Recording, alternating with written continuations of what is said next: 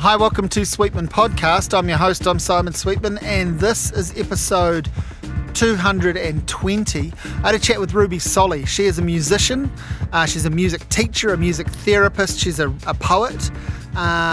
She's an amazing talent, and she works with many instruments, many things, including, I guess, primarily she's a cellist, and she has worked in orchestras, been on stage with Trinity Roots, been a supporting player, but she has just released a solo album called Poneke, where she plays the cello. She also plays traditional Maori instruments, Taonga, puoro, and combines those with natural bird song. It's a beautiful album. I'll provide a link to it, check it out.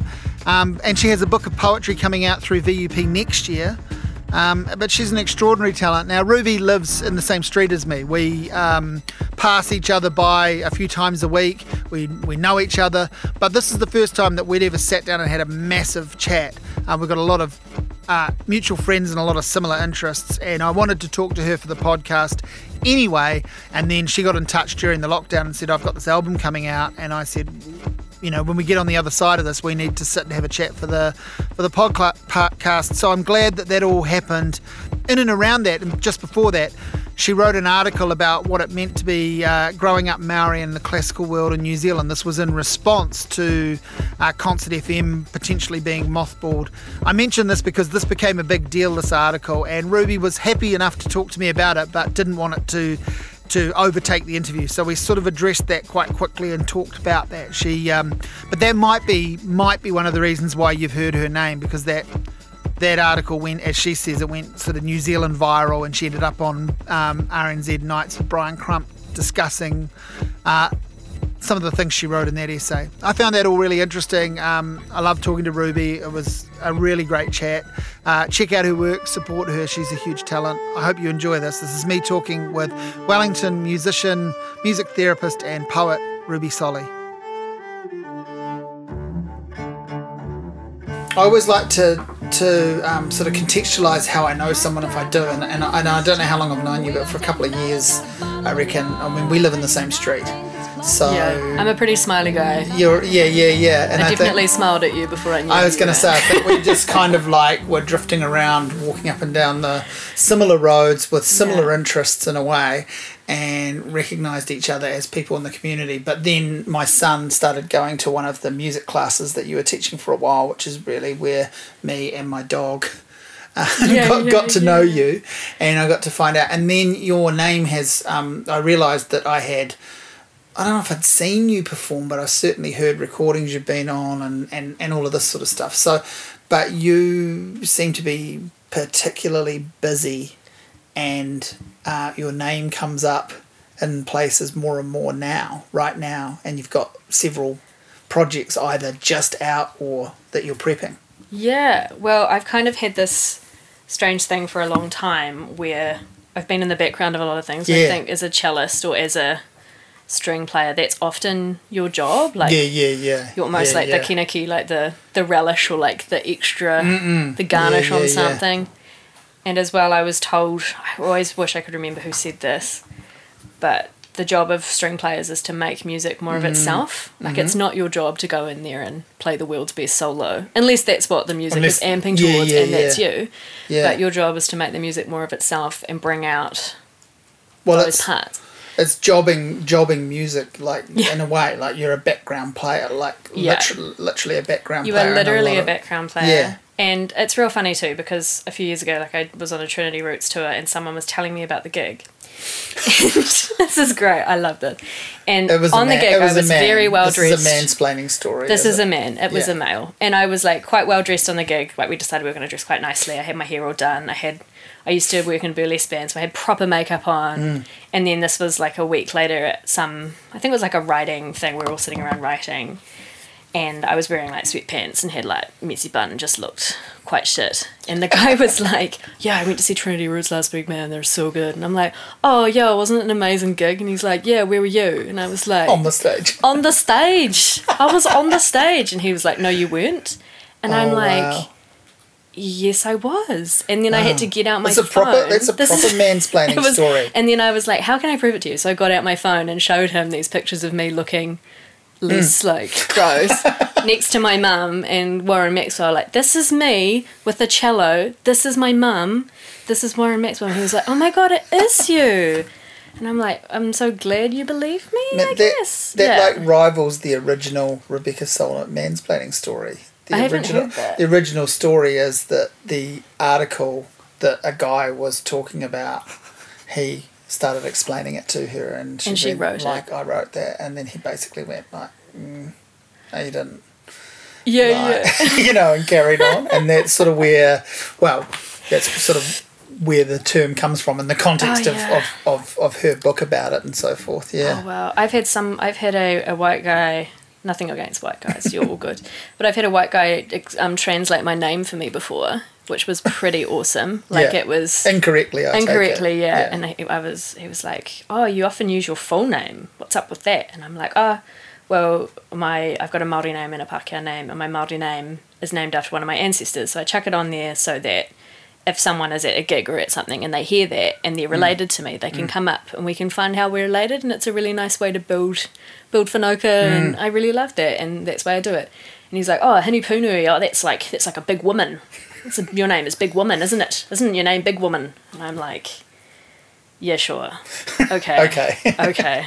Alrighty. See you, John." It's actually Big Woman that plays with Trinity Roots. Yeah, it's actually like Mother of the Southern Winds. I'm named after a wind goddess, but okay, whatever. Like, Big Woman it is.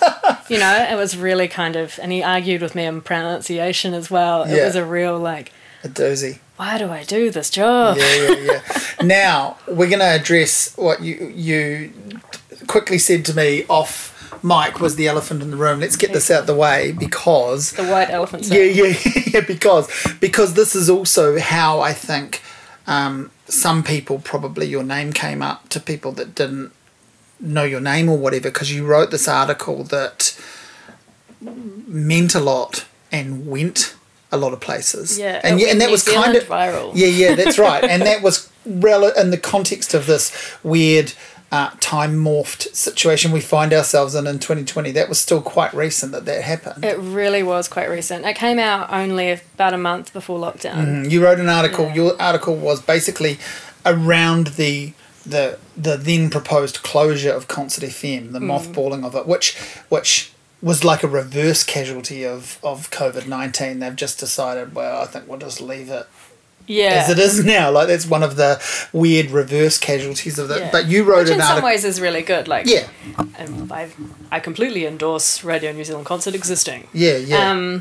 So let's talk. I mean, you said you're sick of being asked about this, so that's why I want to get it out of the way. So you wrote this article essentially saying, this has been my experience in the classical world. Yeah. And it was around the idea of racism, basically, in the classical world in New Zealand. Yeah, and I think racism in kind of a whole bunch of different ways, from the casual to the blatant. And also, it was just really funny because the way people were talking about it. If it hadn't have come up, I probably could have kept quiet about that for a long time. But always being like a good auntie for when people were going through that. And being like, and I'll make you dinner and we can talk about it.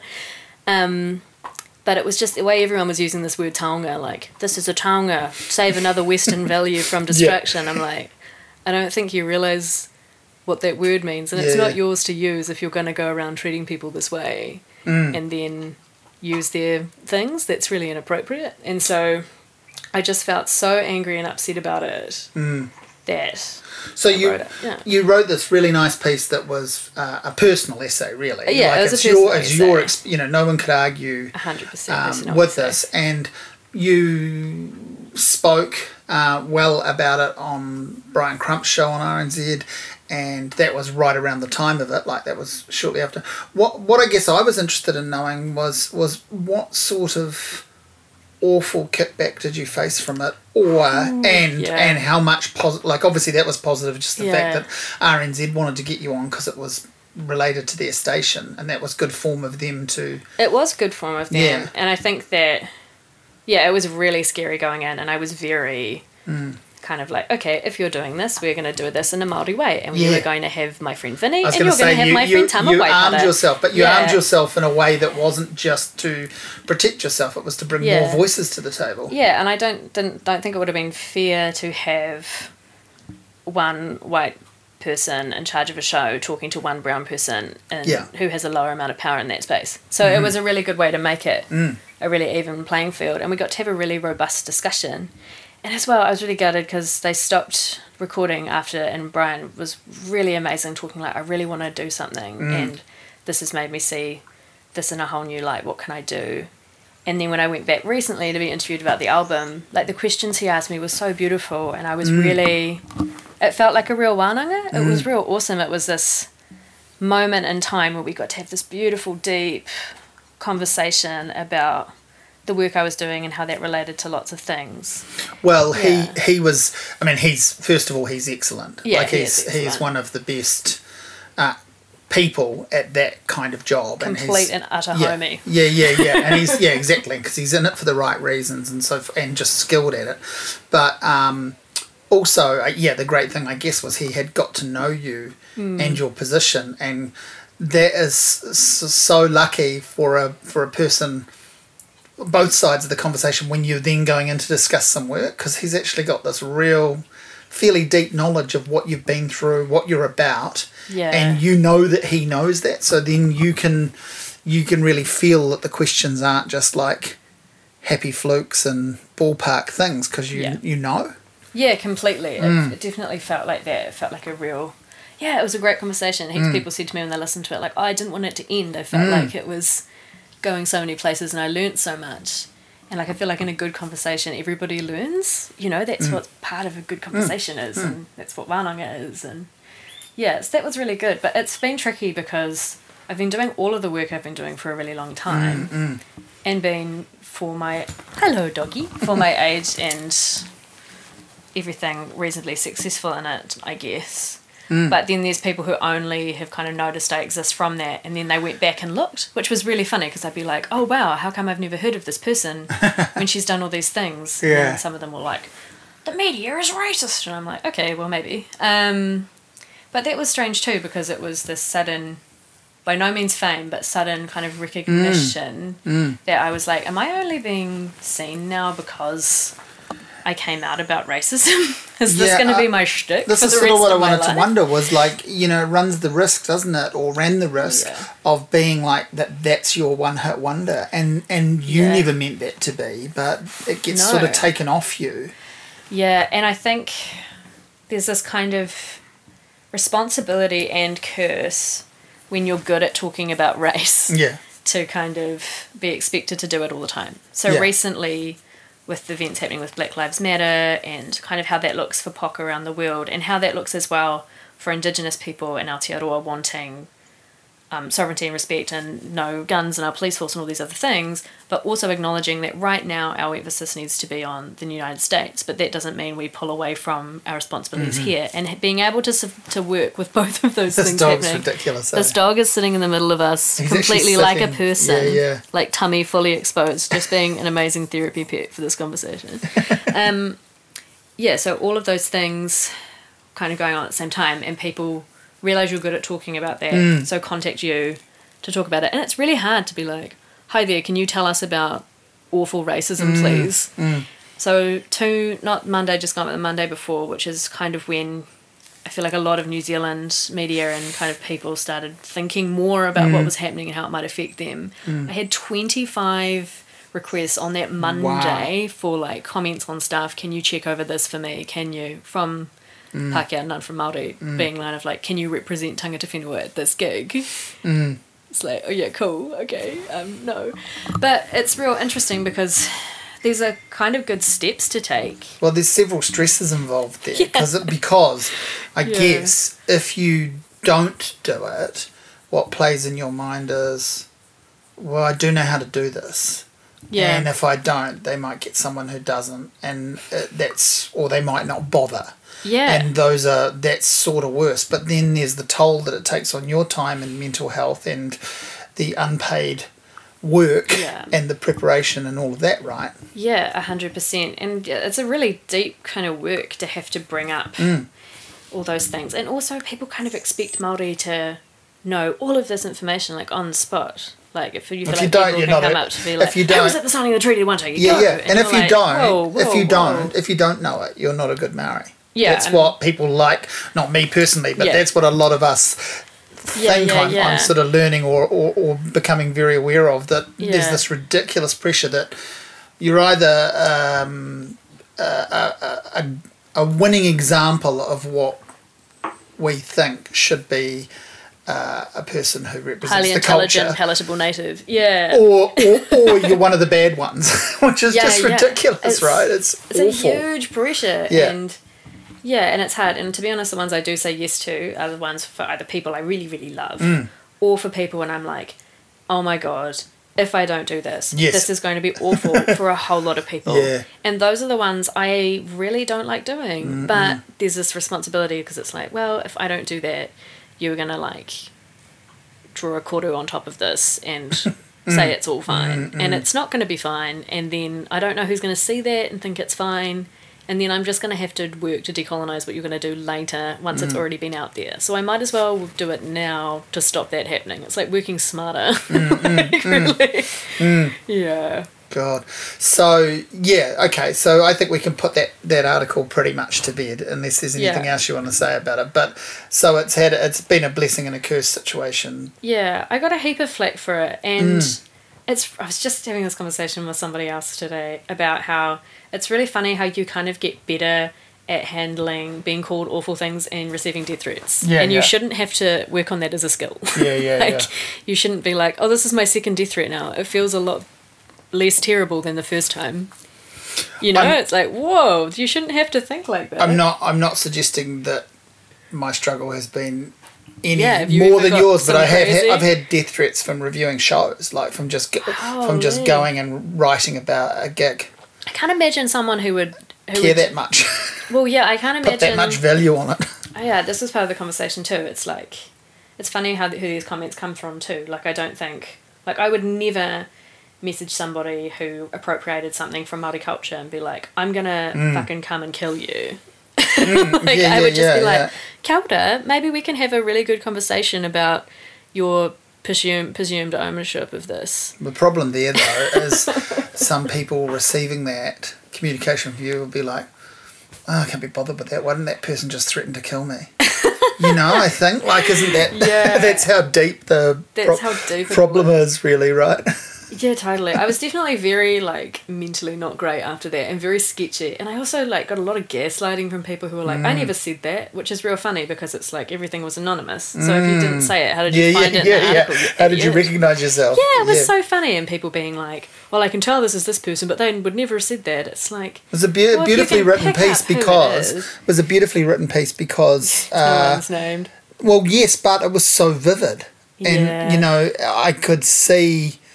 And it made me go, was I ever the person in these situations? And I have a relatively good conscience, I think, around this stuff. But I was like, fuck, have I ever done something like that? Yeah. Some of those, I know I've been, and that whole thing of like, if you don't speak up, you're kind of complicit in the situation. So I one of the things I thought was amazing was the thing where you say you're 8 or 9 years old, and you say something about that someone comments about your hair being thick, and and then you say my father's Maori, and then someone basically whispers or blurts out that's probably why he's never around.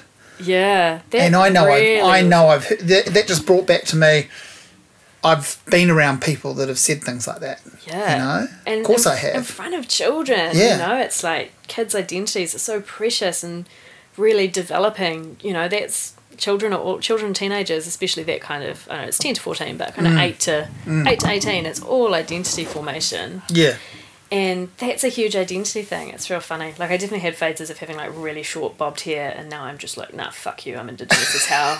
I've got hair, like, right down, like, past my back, and it's real long. I just wear it out all the time, and it's, like, real thick, and I can, like, I can practically make a bow with it if I want. It's, like, this really weird, strange, long-term fuck you.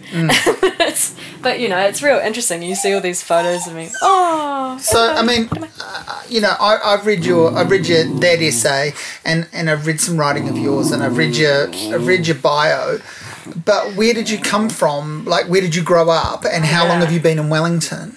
That's interesting. So I grew up in Whakapapa village Yes, that's right. Whakapapa village. Up at Mount Ruapehu. And then in Dodemu after that. And my grandparents lived in Rotorua. So kind of all around there when I was quite small, till I was about 7 or 8. And then we lived in Turangi and I went to school in Taupo while I was kind of intermediate high school age. And then I lived in Rotorua with my granddad my last year of high school and then moved here. But I was kind of transitioning into here. Like I was already doing some session work and stuff. Right. In high school. Yeah. And so I was kind of sneakily half living Wellington here. was the place. You were putting a foot in this camp. And I was kind of one of those kids that was kind of had a foot out the door quite early. So my parents were remarkably chill, which is cool in a lot of ways. So it was like, can I go down to Wellington for the jazz festival on the bus, please, with my cello? I'd be like, yeah, just don't die. Wow. Here's a fake ID, please don't die. So that was really cool. And because of that, it kind of feels like I've been here for a really long time. But I've been here for about 8 years. Yeah.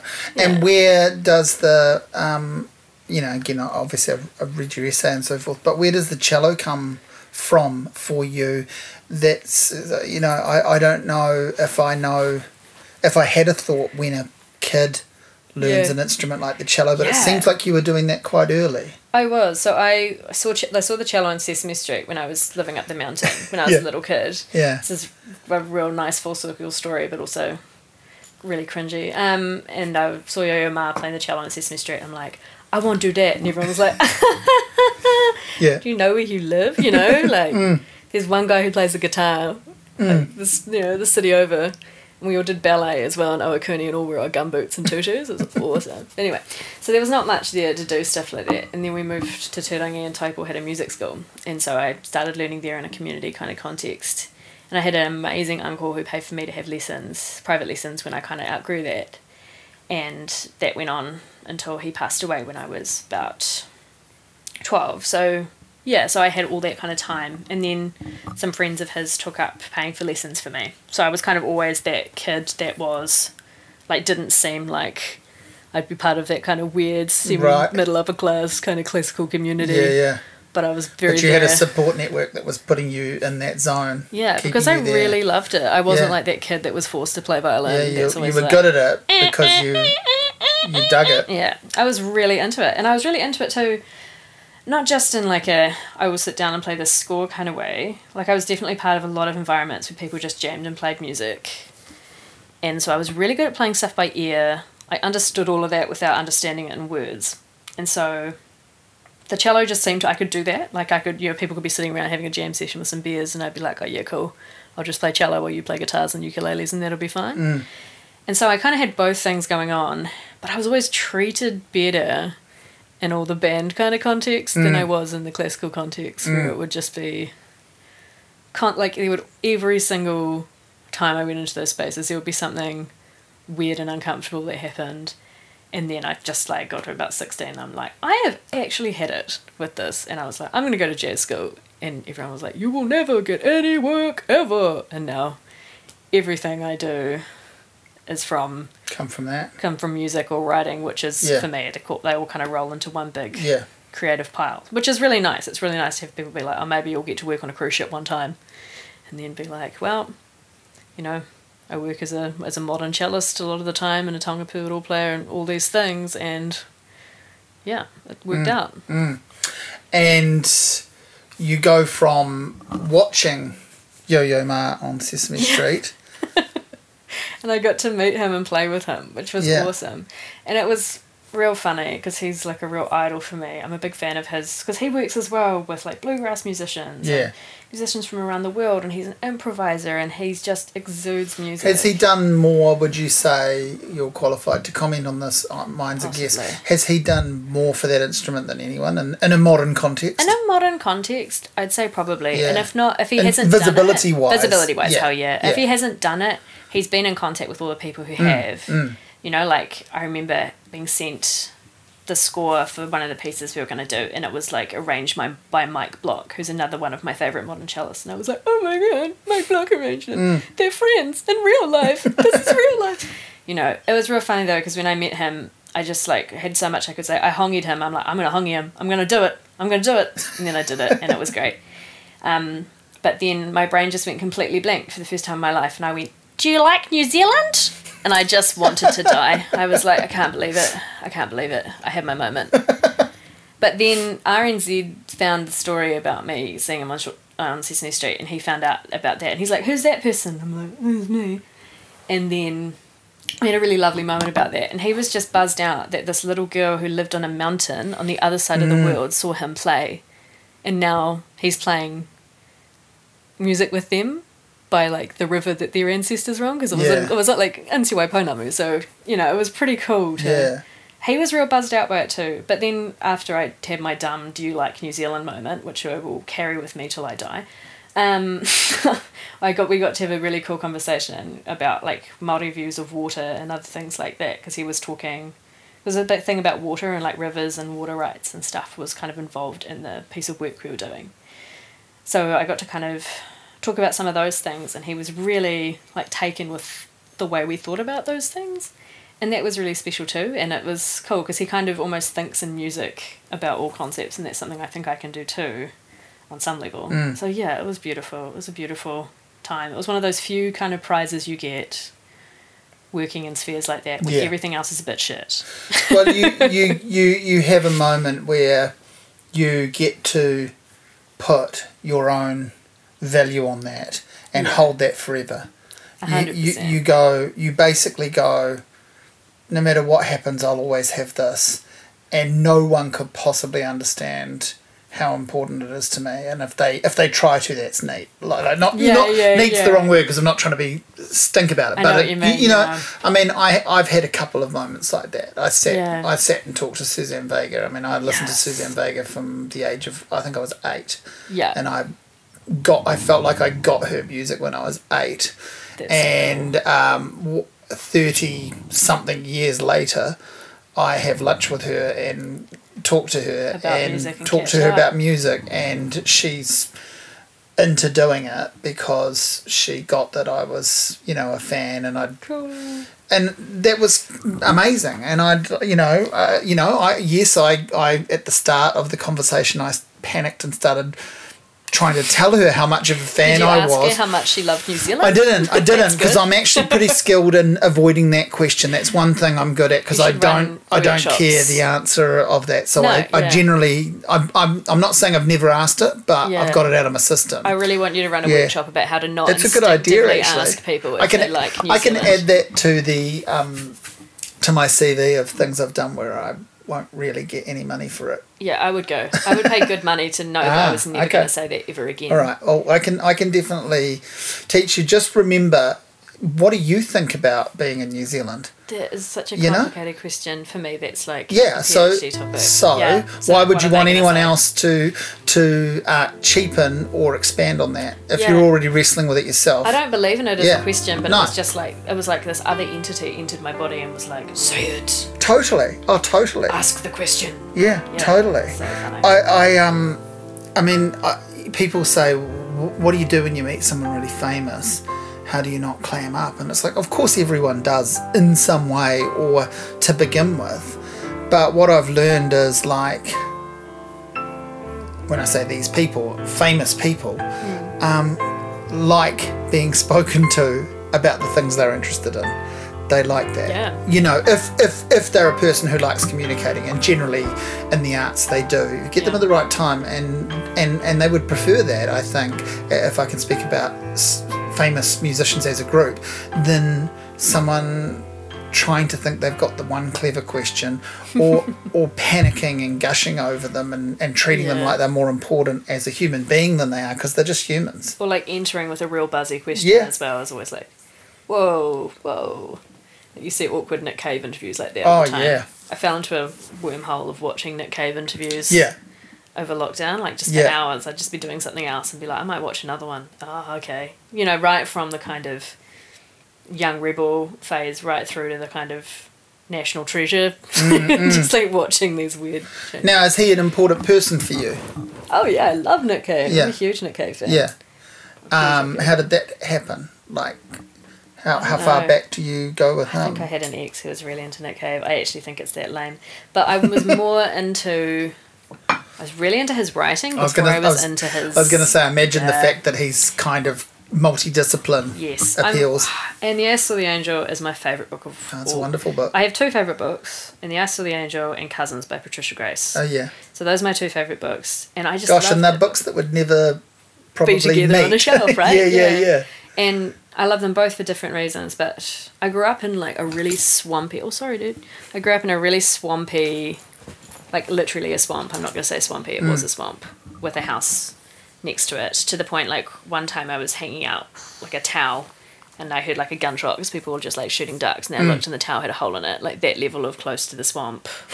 There's like a mai in our backyard, like we used to play in, that level. So I was reading it there when I was about 14, 15, and it was just like, wow, this is so like reading place. And I loved that, and I loved how it wasn't like, it's about the story, it's about narrative, but you don't have to read it for narrative. You can read it for aesthetic, and you can read it for description, and you can read it for pacing, and you can read it for dialogue. Like there's all these things there. So to the point where like I have it, but I don't really lend it to people because I often pick it up and read one bit. Like I'll pick it up and read like the scene when he goes to see Cosimo or something and be like, oh yeah, nice, I like that bit, I'm just going to read that bit. I'd hate to think how many times I've read it or read certain bits because I just love that text. And I like Bunny Munro too. I thought that was really funny. And intentionally over the top, but so good. But some great writing still, because I noticed the reviews of that were very like, that's a you probably haven't met Sylvie. No. Sylvie the cat is a little bit quiet on the dog. I'm one of those people and most animals like me quite a lot. Yeah. Which is good, a good sign. Bowie will get jealous and chase her out in a minute. She's a lot older, so she can handle it. Nice. But yeah, I thought Bunny Munro was really funny.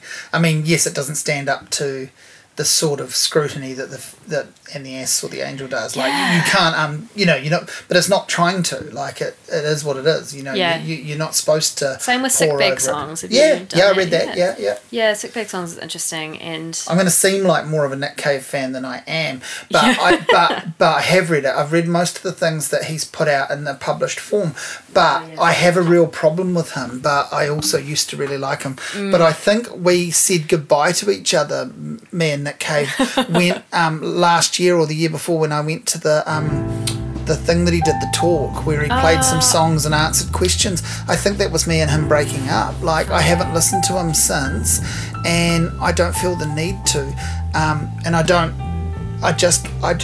and mostly my problem with that night was actually the audience, not him. Oh yeah, I felt like that when I went to see Joy Harjo this year. She's an amazing poet and an amazing musician, and the questions were I bet that would have been embarrassing. The questions were really stupid. And how do you find New Zealand? It was pretty much like that. It was like, this is the top Indigenous author of all time. And I was like, come on, ask something. Like a pro wrestling intro. And my brain almost wanted, I was trying to think of a question big enough and to honour her. But I couldn't, and it was all good because we got to hang out with her anyway, and I was sitting next to my cousin, which was super special, and we were just crying, and we sung for her a few times and did a Waiata Tautoko at the end, and all these white people were looking, and I was like, what the fuck are these Maoris all singing? Why are you singing? And it's like, because she's just been here answering all your dumb questions for an hour, and she deserves to be sung for. But, I spend all this time thinking like, oh man, there's so many things I could ask her, but then people would get out and be like, I'm from the States and this is my question about, it was more about them than about her. Yeah, I was going to say the classic is, this isn't so much a question as a comment. Oh my gosh. But not in the kind of a way to start a wānanga as well. Yeah. Like it's not like a, what are your whakaro on that? It's just like, this I don't want an answer, I just want to be heard talking to you. I just want, it on the record that I spoke at the same time as you. I think there's a bit of that. It was really kind of irritating, but she was so beautiful and graceful, and her reading was so awesome that it kind of made up for it. But I was really like, oh man, I wish panels were more like wānanga, because there is this amazing SNL skit from I think the early 90s, maybe the mid 90s. Chris Farley was on the show. He's dead now. He used to do this funny talk show, the Chris Farley Show, where he would be an over-enthusiastic, nervous fan meeting people. And awesome. They had Paul McCartney on the show, and you can watch this on YouTube. He sits next to him and he goes, you remember when you were in the Beatles? And Paul McCartney goes, yeah, I do. And he goes, that was awesome. And you know, I'm not doing his acting justice because he doesn't, but it's perfect. And I watch that a lot in between doing interviews. And the other thing I watch is this clip where an unnamed interviewer, a film student, she is interviewing John Cusack, and she walks in and shakes his hand, and he's there to plug some movie, and she goes, it's so funny, I'm missing film class to talk to you today, and what's funny is they're watching American Beauty. And he goes, why is that funny? And she goes, because you're in it. And he goes, no, I wasn't. And, which is back to like your original thing, the mansplaining thing. And then he goes, and she goes, you sure? And he goes, I'm not in that. And she's like, and that's how the interview starts. And it's like, you don't get to see whether she repairs it or not. And he was actually quite nice to her, given how bad that was. But if I want to make myself feel better at doing interviews, I watch those things. You watch Absolute Trainwreck. Yeah, those are the reminders. Like, those are good, like, how not to's, you know. How not to's. Yeah. But also just embrace the failure a little bit. But yeah, Nick Cave's interesting because he's always doing something, and you know, to me there is a bit of a pomposity about him that has always bugged me, but I kind of like as well. Oh yeah, there's a really interesting graphic novel out about his life that I can't remember who wrote it, but they've also done a Johnny Cash one. So I've read the Johnny Cash one, but I haven't. The Nick Cave one's exceptional. I loved it, and it was also cool because they examined the time in his life where he was writing in The Ass or the Angel, and he was actually really unwell. Yeah, like mentally unwell. And there are a lot of factors going into that, and I always find it really interesting looking at people's work in that space. Yes. And it's really interesting how we kind of glorify being unwell to create a great work, and like that's definitely what happens. That's when he was coming off sort of smack and stuff too, right? Yeah, and he had a few kind of mental health issues at that time, and there's this real weird kind of like praising that society does for making yourself really sick to make something awesome, and it's like maybe he still would have made something awesome.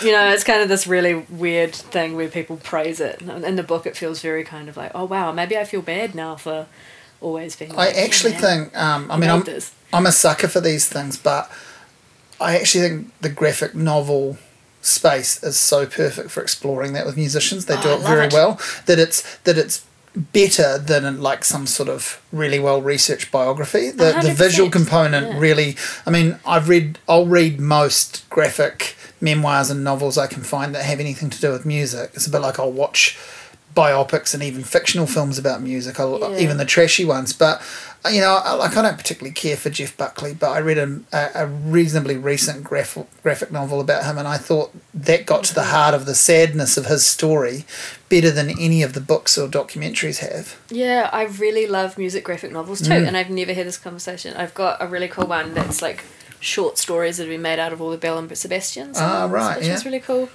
And there's also a lot of jazz ones, like really good jazz graphic novels. There's a beautiful one on, I get a few of them out from the library, there's a beautiful one on Billie Holiday. Yes, I love that one. And who, and the saxophone player she was playing with. Yeah, Lester Young. Lester Young, and how like they thought he might have been queer, and that following that narrative, and how he was treated, and how they had this kind of beard marriage, right? Yeah. There's so many interesting. And I was in the library today, and I saw there's a really great graphic novel about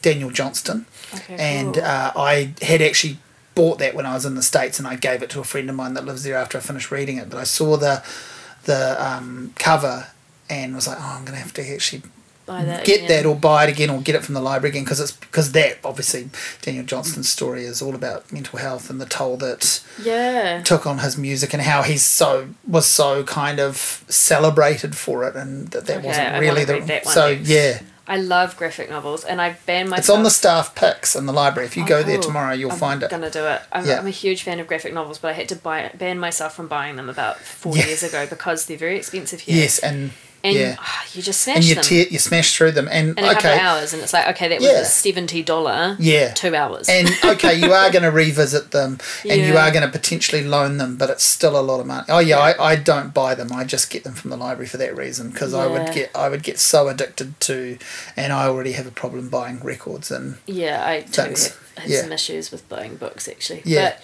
yeah, I really enjoy. I reread Sandman series at the start of the year to try to prove to my cousin that Frank Miller's, what's Frank Miller's series called? They're the kind of two main graphic series. There's Sandman and Did he do the Sin City one? Sin City, yeah. So I always preferred Sin City growing up. We probably shouldn't have been reading that anyway. Yeah. It's really violent. But anyway, so I was reading Sin City at 10 and I really loved it.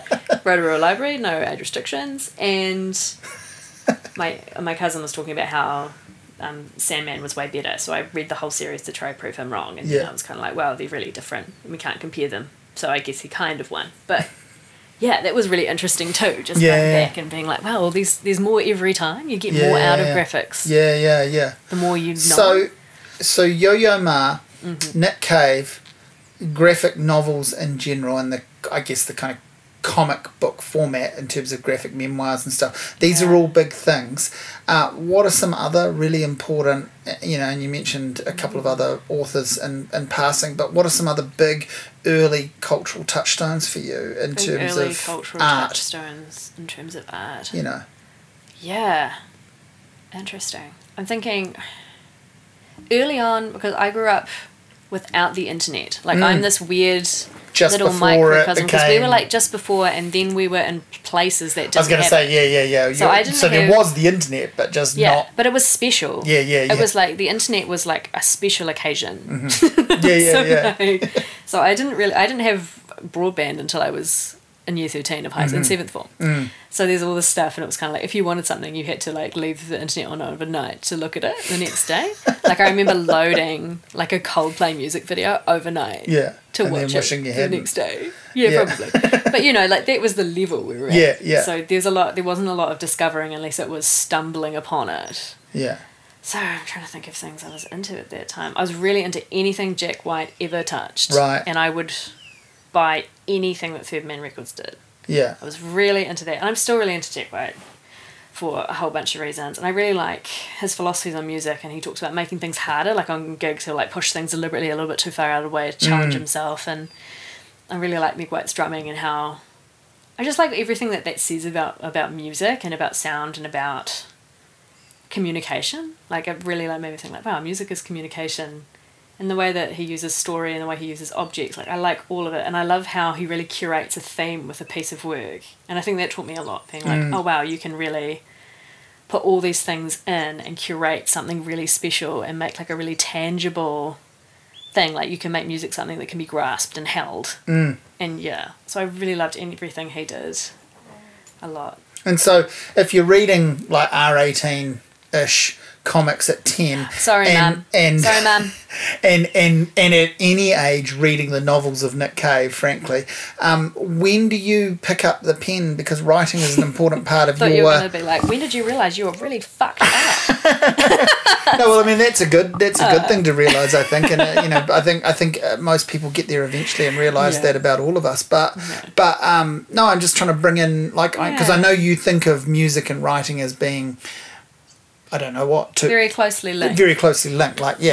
I mean, this is funny. So at primary school, I was 7 and I wrote this poem called Dying Dead.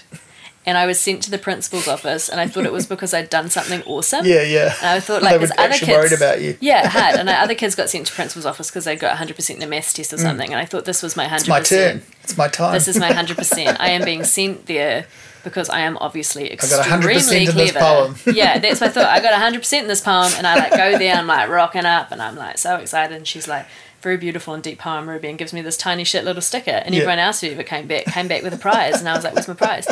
And then she was like really awkwardly gave me my shit little prize. And I think they must have rung my parents or something. But, it was a good poem, to be honest. But, yeah, so I guess then. But I think writing is something I've always done because it's accessible. Yeah. And that's what I like about it. Because it's, anyone can do it in terms of you need time. But, like we have Patricia Grace as like a kaumātua of Māori writers in this area. And she talks about writing at the kitchen table while the kids were doing their homework and things. So it's like, you've almost got no excuse when you talk to kaumātua like that, you can do it. You can get up that hour earlier. You can, and that's, you just need to be able to literally write, put words on a page.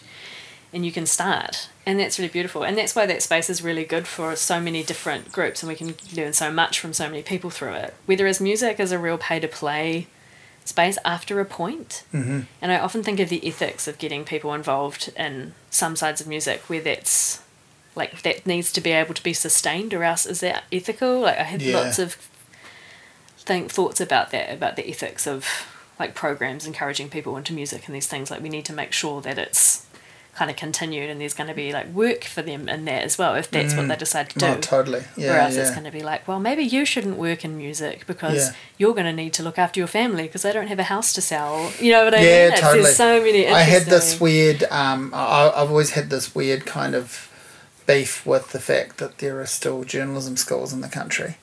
You know, I just think like how is that possible? And when it really crystallised for me was a few years ago when I was asked to go and speak at a journalism school about reviewing, and I was paid in a petrol voucher. Awesome. And I thought, did it not pay your petrol to get there? That would be no, but I walked. It was close enough, but yeah, it was a bit like that. And it's like, you know, I agreed to it. I didn't. Yeah. I was happy to do it in a sense, but when that happened, I wasn't expecting a payment. But I almost wish they'd given me nothing. Yeah. And when I was given that voucher, I was kind of like, okay, I'm part of this problem unless I don't turn up anymore. Yeah. And so I won't do that stuff anymore. It's got to be something you want to do, or you have to be paid for it. And you know, I've done a few of those talks over the years, and I mean, God, payment was never the number one reason. You had to want to do it, but there was just something. I was like, there's just something very meta wrong with this, that you are charging people to come and learn. You are bringing along, in their words, someone with some expertise to talk on a subject, and then you are valuing that at nothing, a contra deal that you've been given by someone else that you are passing on, a petrol voucher that you've canvassed the area for or whatever, or got from an advertising deal, and then I'm supposed to impart wisdom to these people to go off and make careers. Yeah. And I could barely make a career myself, and in that moment I wasn't paid for it. It's just fucking wrong. So yeah, there's lots of stuff like that. Yeah, and that applies to music massively, and the arts in general. Yeah, totally. I get to lecture occasionally now, which is really cool, but it's real interesting as well, like coming in and doing lectures. And a few years ago I was less wise, and I went and did a few lectures somewhere, starting with VU, and I just wasn't like paid for it. Yeah. And then now people are like, oh, this is how much you get paid for lectures, and I'm just like, oh, what?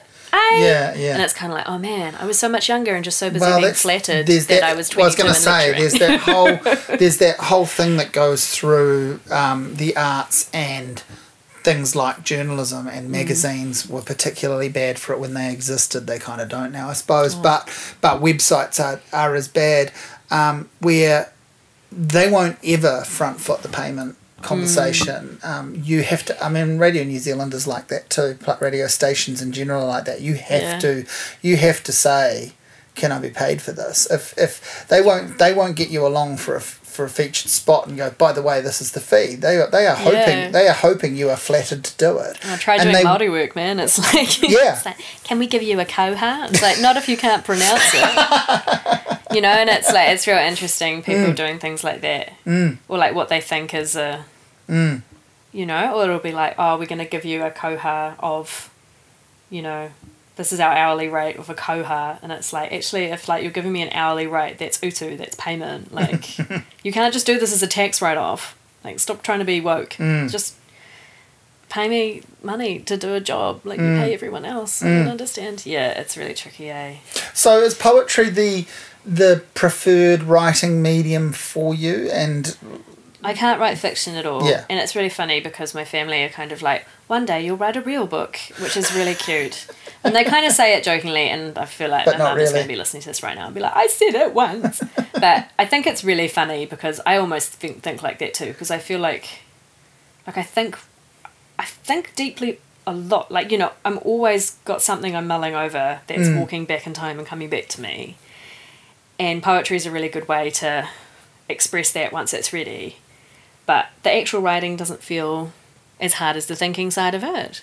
Where there is, like, if I sit down and try to write anything else, like any longer form works, it feels really hard. Like, it feels like all of that thinking time is being pushed into writing time, and I find that really hard. I like personal essays, and I do those for I've done those for quite a few journalism-y things. I'm the same with journalism. It's kind of like quite funny because like I have no qualifications in that, but you know, here I am, write quite a few articles for Panto and you know and other things, and I guess that's a skill I have now. But yeah, so poetry is kind of my favourite form. Yeah, it's got a finite kind of aspect around it in terms of creation, right? Like, you might not get it finished in one go, but you kind of can. Like, and I know some people spit them out quickly, and some people might take years to revisit and write and craft a poem. Yeah. But in terms of allocating time, you can get some lines down on the page. Yeah, and I just know I'm really bad at fiction. Like, I've definitely had a few good cracks, and it's just not... It's not your thing. And I could, if I wanted to, spend lots and lots of time on it and improve slightly. I could not and do something else. And it might come later on, like in the you know, like someone like Charles Bukowski was publishing poems first, and then, you know, and I think maybe his short stories are, you know, he's most famous as a poet, but I think maybe his short stories are actually better, but they didn't come until many years later. Yeah. I was super into the beats as a teenager, but now whenever I read something, I'm like, oh God, this is awful. What was I thinking? Yeah. Like, wow, On the Road is terrible. He just kind of kidnaps this woman, and then he's like going and like demanding stuff from Indigenous people. It's kind of a nightmare. Why did I love this? But I was...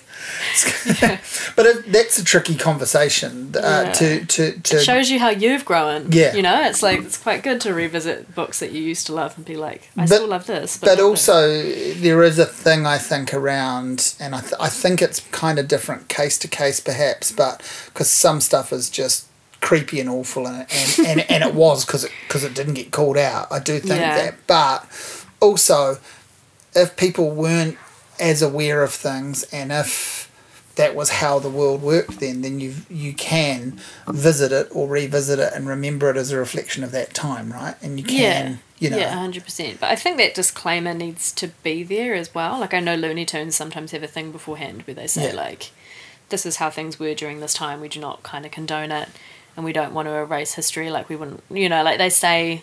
Did you go and see Rhiannon Giddens when she was here? I didn't. That was during the whole article time, and I was probably like eating and crying. Right. Because I imagine that show would have been right up your alley. It really would have. And Layla Michaela and her and a few other African American kind of old time musicians have an incredible album like put out by the Smithsonian Institute that I recently bought, and it's just been on repeat in our house. It's so amazing. I grew up being really into country music for a while and played bluegrass in bluegrass bands and things like that as well. So all that kind of thing was, you know, right up my alley. Yeah.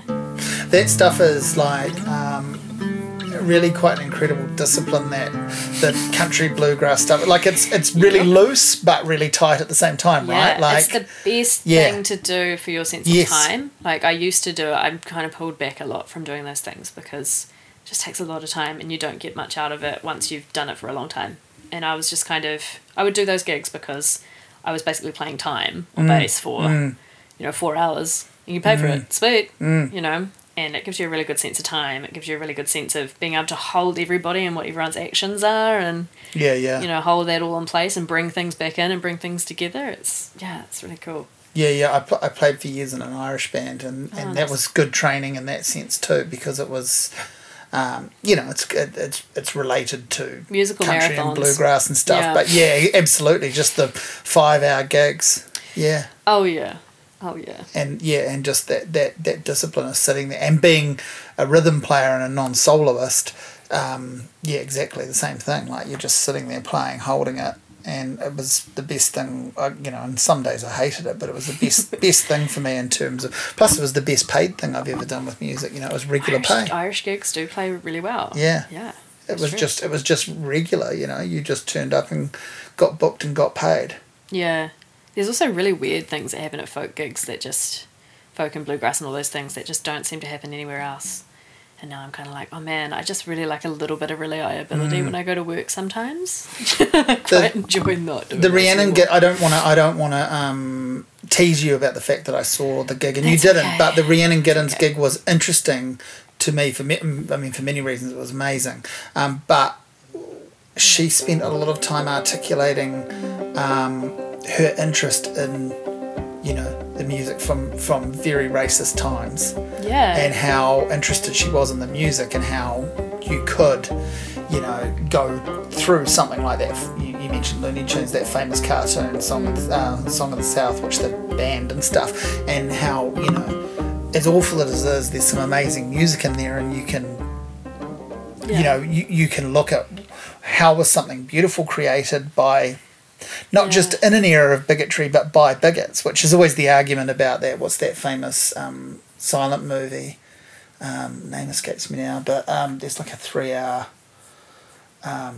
silent film that's I remember seeing in a film class years ago. That's just this awful racist propaganda, but it was a visually pioneering film for the time, and it's like, I remember reading this really insightful commentary on it, going, are we prepared to, you know, acknowledge that this awful bigot might have been one of the cleverest filmmakers of his time, or do we just not count that because he was using it to spread hate?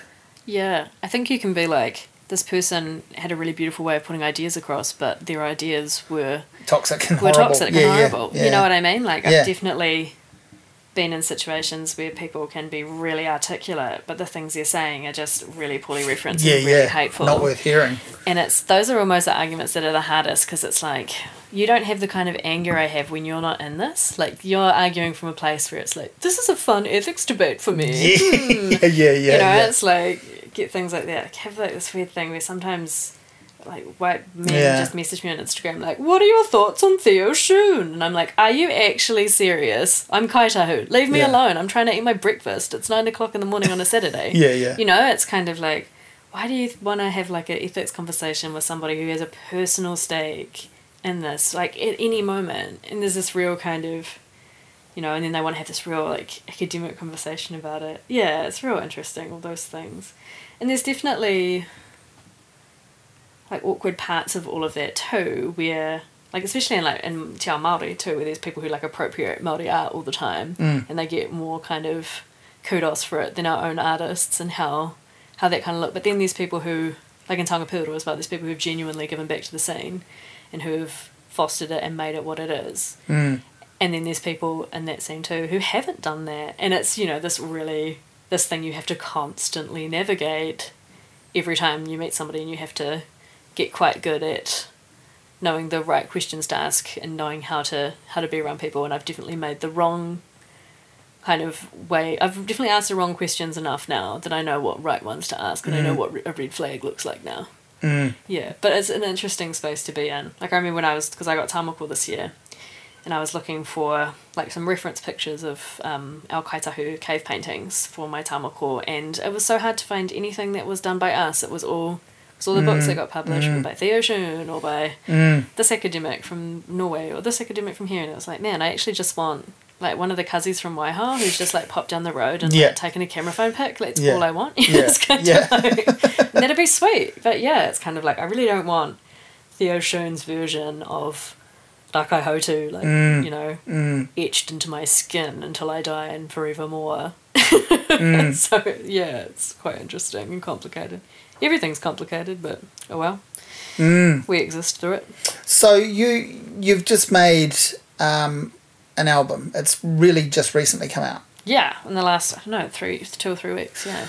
And let's talk about that for a bit. So I've been listening to it, and it fills me with the kind of the feeling I often get when I listen to. Well, first of all, you are combining, I think, haunting on top of haunting, because this is so funny, because me and all the Puoro players have this joke that all reviewers always say haunting. Yeah, totally. So this was going to say, we've like, got a master file of all of you. Totally. We just grab it and it's like, the haunting. Of course. is haunting. There are so many awful cliches in reviewing, and they come up, and sometimes they make sense. And so you've got the Taonga puoro, but you've also got the cello, which gets described as that often. Visceral haunting. Yeah. Moody.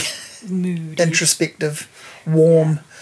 There are all of these, but you know, I'll happily defend my use of that, in the sense that you have combined haunting on top of haunting with those two instruments, those two sets of sound bases. Yeah.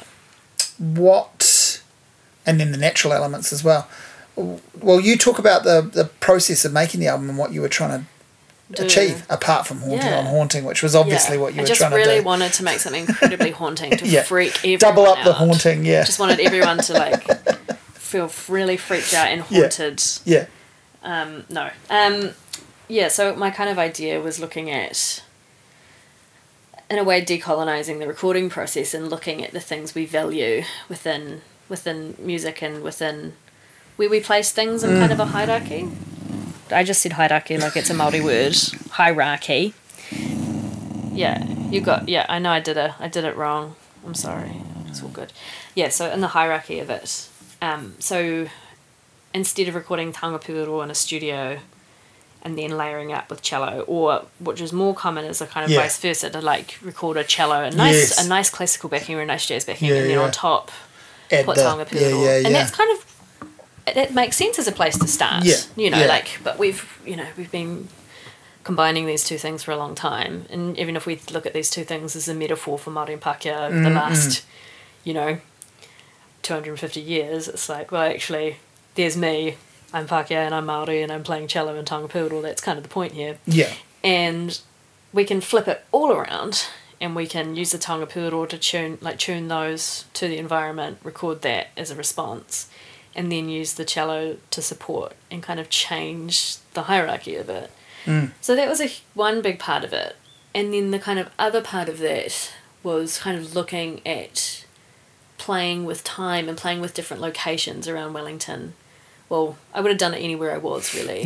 But Wellington's really interesting because there's this idea that Pākehā were here a hot minute. I mean, Māori were here a hot minute before Pākehā were. But we have so much history here. It's the middle of Aotearoa. Like, everyone moved through here. I mean, you can see the South Island. You can, it's an amazing place. And so many iwi have moved through here and have history here and have connections here. It was really beautiful to kind of look at that and play with that in terms of sound. And also just to kind of look at the Māori worldview. Like, we talk about walking backwards into the future, and we're kind of constantly looking at the past as it's moving away from us. And so there's real kind of sounds of those pūrākau, of those stories in those places. And during that kind of 2 years as well, I was doing lots of kind of whakapapa work and having lots of really amazing chats with whānau and kaitahu whanoka, and just being able to piece together how I fit into that structure, but how I fit into place here and in other places because of that. So that was kind of what I was doing. And at the start I was just doing it for me, but then after a while I was like, maybe other people might like this too. And so I kind of was a bit more like, okay, I'm making something now after I'd made 4 or 5 tracks. I wanted to ask you, I'm trying to work out how to ask this, but when I was listening to it, one of the and I mean, I know you a little bit already, but when I was listening to it, and I guess informed by the knowledge I've seen from some of your writing and hearing your interviews, I wanted to know where this kind of curiosity came from to find out about yourself and your ancestry. I think about it and I realise, I have no curiosity about where I come from. I don't care. And do you ever get people ask where you're really from, though? No, of course not. See, I get that that's all the time. Yeah, exactly. So that's the thing. I'm acknowledging the privilege of, like, like my grandfather did a lot of work on a family tree, and there was a family reunion when I was a kid, and there are these books that we've got in our family that follow us back for years and years and years. And one day I should actually look at them, but I'm just kind of relaxed, and I go, oh, well, I know they're in the family home. One day I might look at them. I don't need to. I don't care. And I recognise how lazy and privileged that is. Yeah. I mean, it's interesting. And I think there comes a time in everybody's life when they find that's important. And often for Pākehā, that seems to be when people are a bit older. Yeah. For me, I'm quite racially unidentifiable. I'm very racially unidentifiable. Yeah. When I changed high schools, when I was in year 13, I showed up on the first day, I had my hair all out over my face, trying not to be noticed, and with my backpack, and they were like, oh, you guys are sitting over there? And I look over and there's this group, there's a few Asian kids, and there's a few kids from kind of Europe. Like, it was a big mix of, I guess they would think ethnic looking people, and I'm like, oh, okay. So I went and sat down there thinking this must be all the new students. And then like a few people come over and talking to them, and then this lady comes up to me and she's like, where are you from? And I'm like, Taupo, real slowly, and she's like, oh shit, yeah, I'm meant to over there, and moved me to sit with the year 13s because they thought I was an exchange student because I hadn't said anything yet. And so I've been asked, where are you really from? So many times. And it's funny because I'm really from here. You know, it's this funny thing if people are like to have a guess all the time. It's like a fun game for people. It's bizarre how, to me, it's bizarre how people want to know that stuff about someone else. Yeah. I don't, you know, because I also have very little curiosity about that in terms of, I'm interested in people, and I'm interested in getting a connection with a person and talking about things. And so we will talk about where a person grew up and in terms of the things they came into contact with. Exactly, who they became, you know, rah, rah, rah. But, you know, your answers to me around growing up and Turangi and Rotorua and so forth, they could be other places in the country. Yeah. It doesn't matter. They could be overseas. But when you give me those answers, then I can see, you know, when you talk about, well, the internet was around when I was a kid, but not in the spaces where I lived. It's like, well, you've already provided that. It's like the whakapapa of my personal relationship with the internet. No, but you've provided those, you know, that background information, so that's really good. I don't need to ask that again, and you don't need to explain it again. But in terms of going, so, well, what about your parents? Where were they born? You know, well, which one of them came over on a ship, you know, from somewhere, anywhere, you know, that sort of stuff is bullshit to me. It's really funny, but like my whole life, I've like everybody asks it all the time. And so that's exhausting. And I think it also as like a kid, it gives you a sense of like, shit, I'm different. Where am I from? Yeah, am I different? Why do I look like this? What's going on? And it's like, it's quite interesting because my family, we all visibly look like we're all different races. We're just that kind of mix of things. Like we look like a business meeting. Yeah. You know, it's like we go out for Christmas lunch and they're like, oh, is this your end of year function? It's you guys all right sitting together? Yeah. Like when you turn up. Yeah, like my dad. We've only got one table left. Do you all sit together? It's like we're actually siblings, but all good. So everyone looks really different, and I've kind of got a mix of a bit of everything. But yeah, so I think that's part of where it comes from. It's just kind of an inherently Māori thing. To have that kind of like nohia queer thing. But also there's this side of it where there's so much hard work we have to do that if you have that kind of depth of knowing that all of that is behind you and all of that gives you the right to be here and the right to stand up and do those things, it gives you strength to do it.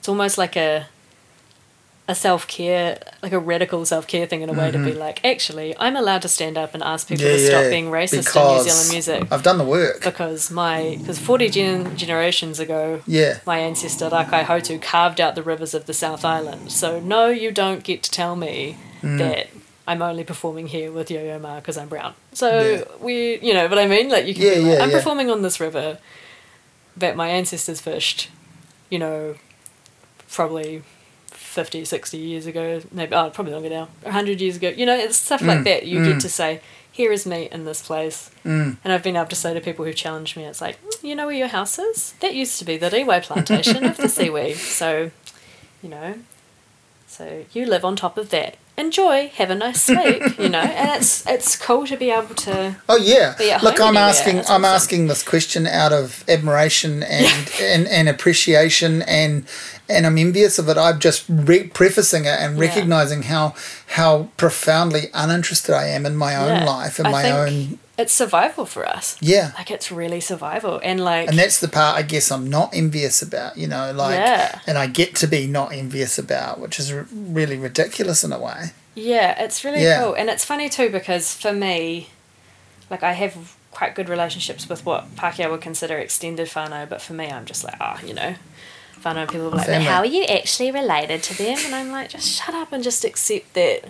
You know, I could be a real jerk and be like, well, my nan is his nan's cousin on his, you know, we could lay it all out, or you could just accept that I know them well and we've been related for hundreds and hundreds and hundreds of years, and we only have 4 generations to catch up on, and we can do that in an afternoon. You know, it's well, there's a kindness and an acceptance in whānau talks and, I guess, structure that is,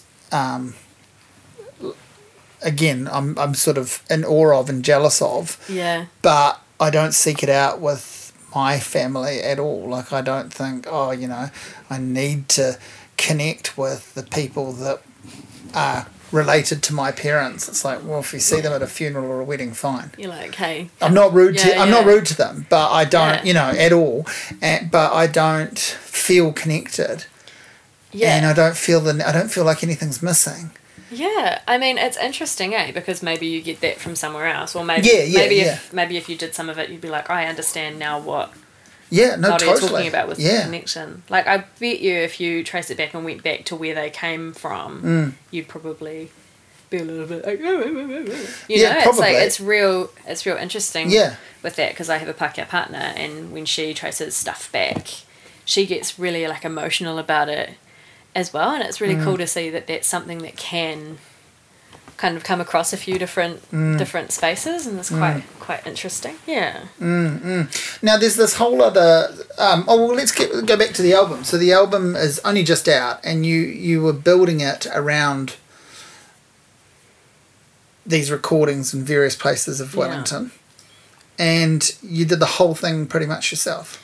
I did. Al Fraser mixed it. Who's Taonga puoro. He's one of my Taonga puoro mentors. Him and Ariana Tikao are like my puoro parents, which is pretty cool. And I've got lots of other mentors as well, including Rob Thorne, and who's also an awesome dude. I've met Rob, and I've only met Al very briefly, but I've listened, I've seen them play and listened to them play, and they seem like good people and good musicians. I feel super lucky to kind of be the generation I am and have them wisdom. as teachers and informal teachers. All of it. So there's kind of like, there's Richard and Hidani and Brian, and then under that is their generation, and under that is mine. And there's this real lovely, whakapapa isn't just whānau, it's like within Taonga puoro. And I know they've always got my back. It's a real lovely feeling. Like when that article came out, all of those people completely had my back. And that was really amazing, and really shows that kind of like, this is whakawhanaungatanga. Like this is. Well,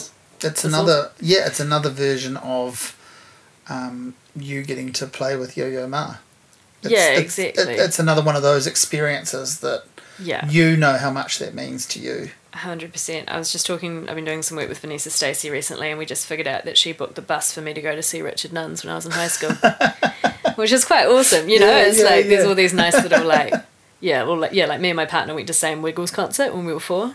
Which is quite cool. It's nothing like that. It's way cooler. But there's his moments. Anyway, what was I talking about? No, I mean the profoundly white version of that is me and my wife were at the same U2 concert without knowing each other. That's the whitest thing I've ever heard. There you go. Awesome. That's like, oh wow, that's so great. Yeah.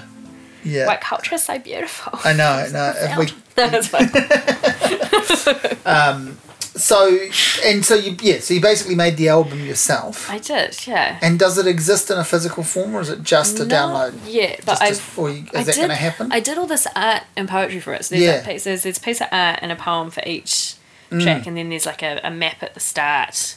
And so I made it so that I could print it as a booklet, and then you'd get a code in the back to download it. Yeah. But then lockdown happened, and now I haven't really done the printing of that yet. But I think I'll print it for people who really want that. Yeah. Which is cool, because my kind of idea was, not my idea, but something I'd like to think of it as a resource would be if you had the booklet with you and your headphones on, and you could like go to the place. It'd be like totally. quite a fun kind of. I've sat. I mean, I haven't left the house with it on. I've sat here listening to it, and I mean, the street we both live in is close enough to the middle of Wellington to walk very easily, but when you get to our street, you are surrounded by beautiful bird. Freelandia, right? Yeah. You are surrounded by beautiful bird noise and general sort of relaxed feeling that makes you feel like you're nowhere near as close to the city as you are. Yeah.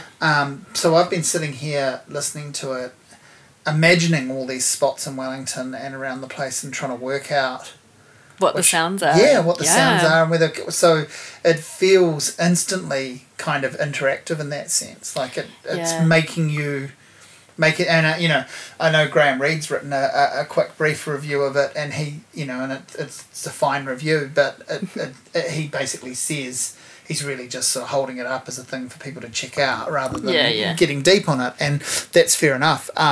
But he basically says, the more time, the deeper you go with something like this, the more time you spend with it, the more, time you surround yourself with a sound and kind of quiet, you're going to get more from it, which might seem like a really prosaic, obvious thing to say, but... Yeah, I really like that. It's also true.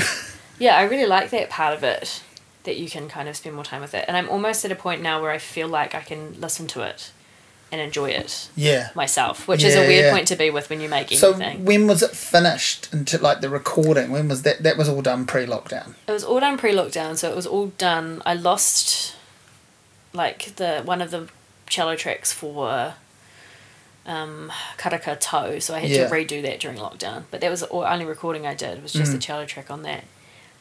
But me and Al mastered it, mixed it, but we were kind of talking about the process the whole way, and he was real awesome at kind of following what I wanted and letting me make all the kind of big decisions about it while still using his expertise for making the puoro sound really good, but not taking away from the environment sounds and mixing the cello and stuff.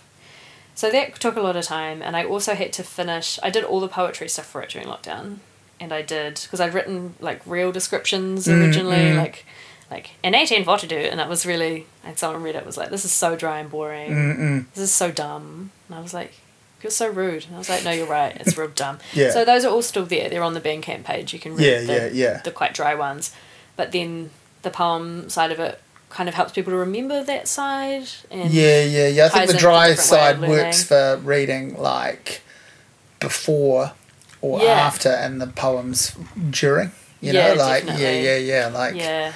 That they become very evocative. Yeah, and I finished off, I think, half of the paintings during lockdown too, and kind of put it all together. I'd already filmed some videos with Sebastian Lowe and Victoria Baskin, which was really a really cool process too. So there were lots of kind of different things, and I wanted to do, for the release, I kind of wanted to do like more wānanga style things. So I've had like a few, I'm like got one coming out tomorrow, which will already be out by the time people hear this, with Esa Mairanapiri, about kind of writing or composing about place and how that is for young Māori who might be disconnected from place. So, I wanted other people to have their experiences and thoughts in there too, so it's not just me being like, hi, I made something. So that's been cool too, but it's been a lot of work because, I think people in New Zealand are people don't seem to realise that in New Zealand, like, you are your everything machine. It's really funny. Like, people will be like, can I speak to your manager? And I'm like, cool, I'll just get her. Hello, it's me. It's real. And that was really hard. Like, I released it. I had it all timed to release, and then I, like, went to work. It was like I wasn't even there to, like, enjoy people being like, yay! And then I just sat down later and was like, thanks, everyone. I was working at the time. That's such a New Zealand experience that, I can remember when I wrote a book that came out in, I think, 2012, and I can remember vividly the day that it was officially released. I went to work, sitting in an office typing, did not want to say to people, oh, hey, guess what? I wrote this book and it comes out today, and wasn't about to do that. So that's so New Zealand, just sitting doing my work, and then at lunchtime, my big excitement, I already had a copy, obviously, but my big excitement at lunchtime was to walk round the corner to Unity Books and just see it. And I went in, and of course it wasn't there because it was being shipped out or whatever, and it took a few days because of New Zealand. And I can just remember going back to work and sitting down and just going, oh, I'll get back to work then, put my headphones on and just carried on working. And I was like, depressing, and I could laugh at that because I just sort of went like, that's anyone that does anything like this in this country, like 100%. pretty much, like everyone short of like Neil Finn, like this album for me was like done really cheaply, and I was real lucky because Lee Preble mastered it, and he definitely gave me mates rates, which is awesome. And so I made my costs back plus a pair of discount slippers. And that's hilarious. Like, that's probably all this will make for the next 10 years. So every time I put my slippers on, I'm like, honey, you earned these. Like, every time put your feet up. I'll come home from work, I'm like, you deserve this. This is like 2,000 hours of work slippers. You know, it's like, it's real funny, like, how that works out. But yeah, there's this weird kind of side of it. It also feels kind of like you've got a secret. It's real funny. Yeah. My favourite moments are like when you hear people talking about your work and they don't know you're you. That's happened to me quite often. Like I'll be in a cafe or something and people will be talking about something and be like, oh yeah, I read this amazing article. I read this, you know, it sounds real weird, but I'll be saying that. But then they'll say something real like nonchalant, or like real like strange or just like throwaway comment. But like, kind of like, I didn't understand this though. And then be like, anyways, did you hear about Martha? You know, it's like straight on and you're just like, there I am, sitting here. You know, this weird kind of Sonder experience from just one little person moving through here. I used to work in the CD store when Rian Sheehan released his first album and he was working there. God, we had a lot of musicians go through that store that were involved with bands and stuff, but Rian's first album was a big thing because it was the first official full album on the Loop label. And he must have like sold so many copies of that to people and then they would just come back and go, oh, I'm buying this for my friend. It's so good. Have you heard it? And he'd just be like, nah. You know, like he just, I don't think I ever caught him going, oh, that's actually me. I've always wanted to be like, in real life she's a bit of a bitch, hey? Like, I've always just like, when people have like asked me if I've read something, I'm like, you read that article about aunties? It's amazing. I'm like, I've heard that in real life. She's real awful. Just start rumours, Bisa. I've had a couple of experiences like that because working in the record store, people used to bring in reviews that I'd written for the paper and they'd have them cut out and they'd go, hey, do you have this album? Which was usually a good experience. It's like, oh, cool. Someone read it. Did you ever write a shit review and they were like, yeah, every time Simon Sweetman thinks something's awful, I love it. Yeah, that never happened to me, but it would, of course it would have happened. But I did get a woman come in with the, nowadays we would refer to her as a Karen, but I did have a woman come in who had a clipping of a Miriam Faithfull album, and she was like, apparently this guy says it's really great, rah, rah, rah. And I said, oh yeah, Miriam Faithfull's, she's always been great. I've been into her for ages, but this new album is really, really great. It's one of her best. And she just scoffed at me and was like, you don't look old enough to know anything about Miriam Faithfull. And so I was just like, well, I actually wrote that review that you're holding. Yeah. I kind of felt like... I had to do that. That's the one time I did it, and I felt kind of good. Yeah. And to her credit, she was like, oh, wow, I'm really sorry, I'm sorry for saying that and that's awesome. But I've definitely done that with, like, when people have been, like, obviously a silly little high school dropout, or, like, people, I look quite young, so people be, like, when that Taonga article came out, someone was like, oh, look at these 16-year-olds thinking they know things, and I was like, I actually have a master's degree. Yeah. So, please, that's where, the ages stuff is ridiculous, though, because it wouldn't matter if you were 15 or 16 and wrote that. That's a good piece of writing. I think if, like, men do stuff that's really awesome when they're quite young, people are like, protege, and then when women do it, they're like, doesn't know anything. Yeah. It's it's a fluke. Totally fluke. I've had so many flukes. I'm like, oof. Must be running out. So the next kind of fluke for you is a book of poetry's coming out. That actually does feel like a fluke. I don't know. It's funny because I do work really hard, but I do enjoy it, so it does often feel like a fluke. But I've kind of analysed myself enough to realise now that, I'm quite used to working like that, and that it's not a fluke. It's like years and years and years of doing stuff. Yeah, so that's really exciting. So that's not coming out till next year, is that right? Probably January, February. So not long now. Yeah. I'm quite excited. I'm a little bit nervous. A full volume of poems through VUP. Yes. Is that right? Yeah, which I feel really proud of because I never did the masters there. Right. But a lot of people think I did. So you've snuck in. I'm a sneaky one. I did undergraduate papers there. I did a paper with Tina Makariti, which was the most amazing paper, and the Māori and Pacifica writing paper. And she got us to do, we kind of dabbled in all the different genres and then created a project. And so I started that book then. So I wrote, I think, 8 poems about my dad and then went on from that and just kept kind of writing stuff, and a lot of things would go back to the relationship with me and my dad as a theme. And then that kind of became, I kind of realised I was writing a book halfway through. I was like, okay, I have half a book now. Is one of them the one that's in sport? Which one? Oh, yeah. Yeah. So I think that people can find that same one on the spin-off as well. But that was in the issue of Sport that came out this year. Yeah, I'm quite lucky. I have quite an interesting family, so it's quite easy to write about them. I feel sorry for people who don't. To find something else. Yeah. Yeah. How does your family feel about you writing about them? Are they into it, or do they just not bother? When I kind of felt like coming out, actually, it was more stressful coming out about writing a book about Dad than actually coming out to my dad. Dad, I'm gay. Yeah, it's like I wish I could come out to my dad about this. I'm also a writer. I wish you hadn't told me both of those things. Mic drop. Yeah. Yeah. So telling Dad was cool. He was like, yeah, that's real good as long as it's the truth. Good was what he said, and I'm like, okay, good. And Dad doesn't read what I write. And it used to bother me. I used to be like, what do you read when I write? And he just puts all these books in a pile. He's like a sacred ruby pile on his like kitchen table, lounge table. And I'll give him it. He'll be like, oh, I always want a copy. And I'll like give him a copy, and he puts it on the sacred table. And then like looks at the back and then puts it down. And like none of them have been opened. And I'm like, why do you do this? Why do you make me buy you a book and then not read it? What are you doing? And he was like, I already know you're good. And I was like, it's nice. He's feeling connected to you like, still. Oh, that's so nice. I'm like, okay. So I don't know if he'll read it or not. I know there's a couple of pieces in there that he might feel very seen by, but I don't think he'll not like them.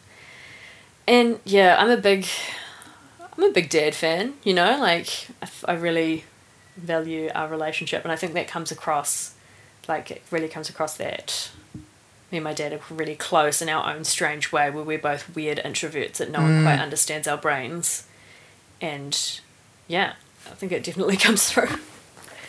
I feel like I'm going to say something that's a real cliche generalisation here, but I feel like women probably more easily bond with their dads, and maybe men more easily bond with their mums. There's this thing around the super Freudian. Yeah. Because you're not in competition, sort of thing. I think, right? It's funny, and like I often hear people be like, "But your book's super Freudian," and I'm like, "No, it's actually really not." It's the interesting thing about the book is it's really about kind of Māori identity, but in terms of the things that we don't often think as being a Māori identity, but they're all things that colonisation couldn't really get rid of because they weren't obvious. So, you know, it's like pretty obvious when someone's speaking a different language to you, or wearing different clothes, or eating different food, or living in a different configuration. But what's not obvious is how you raise children, how you gather food, like, you know, like all these different things are not as obvious.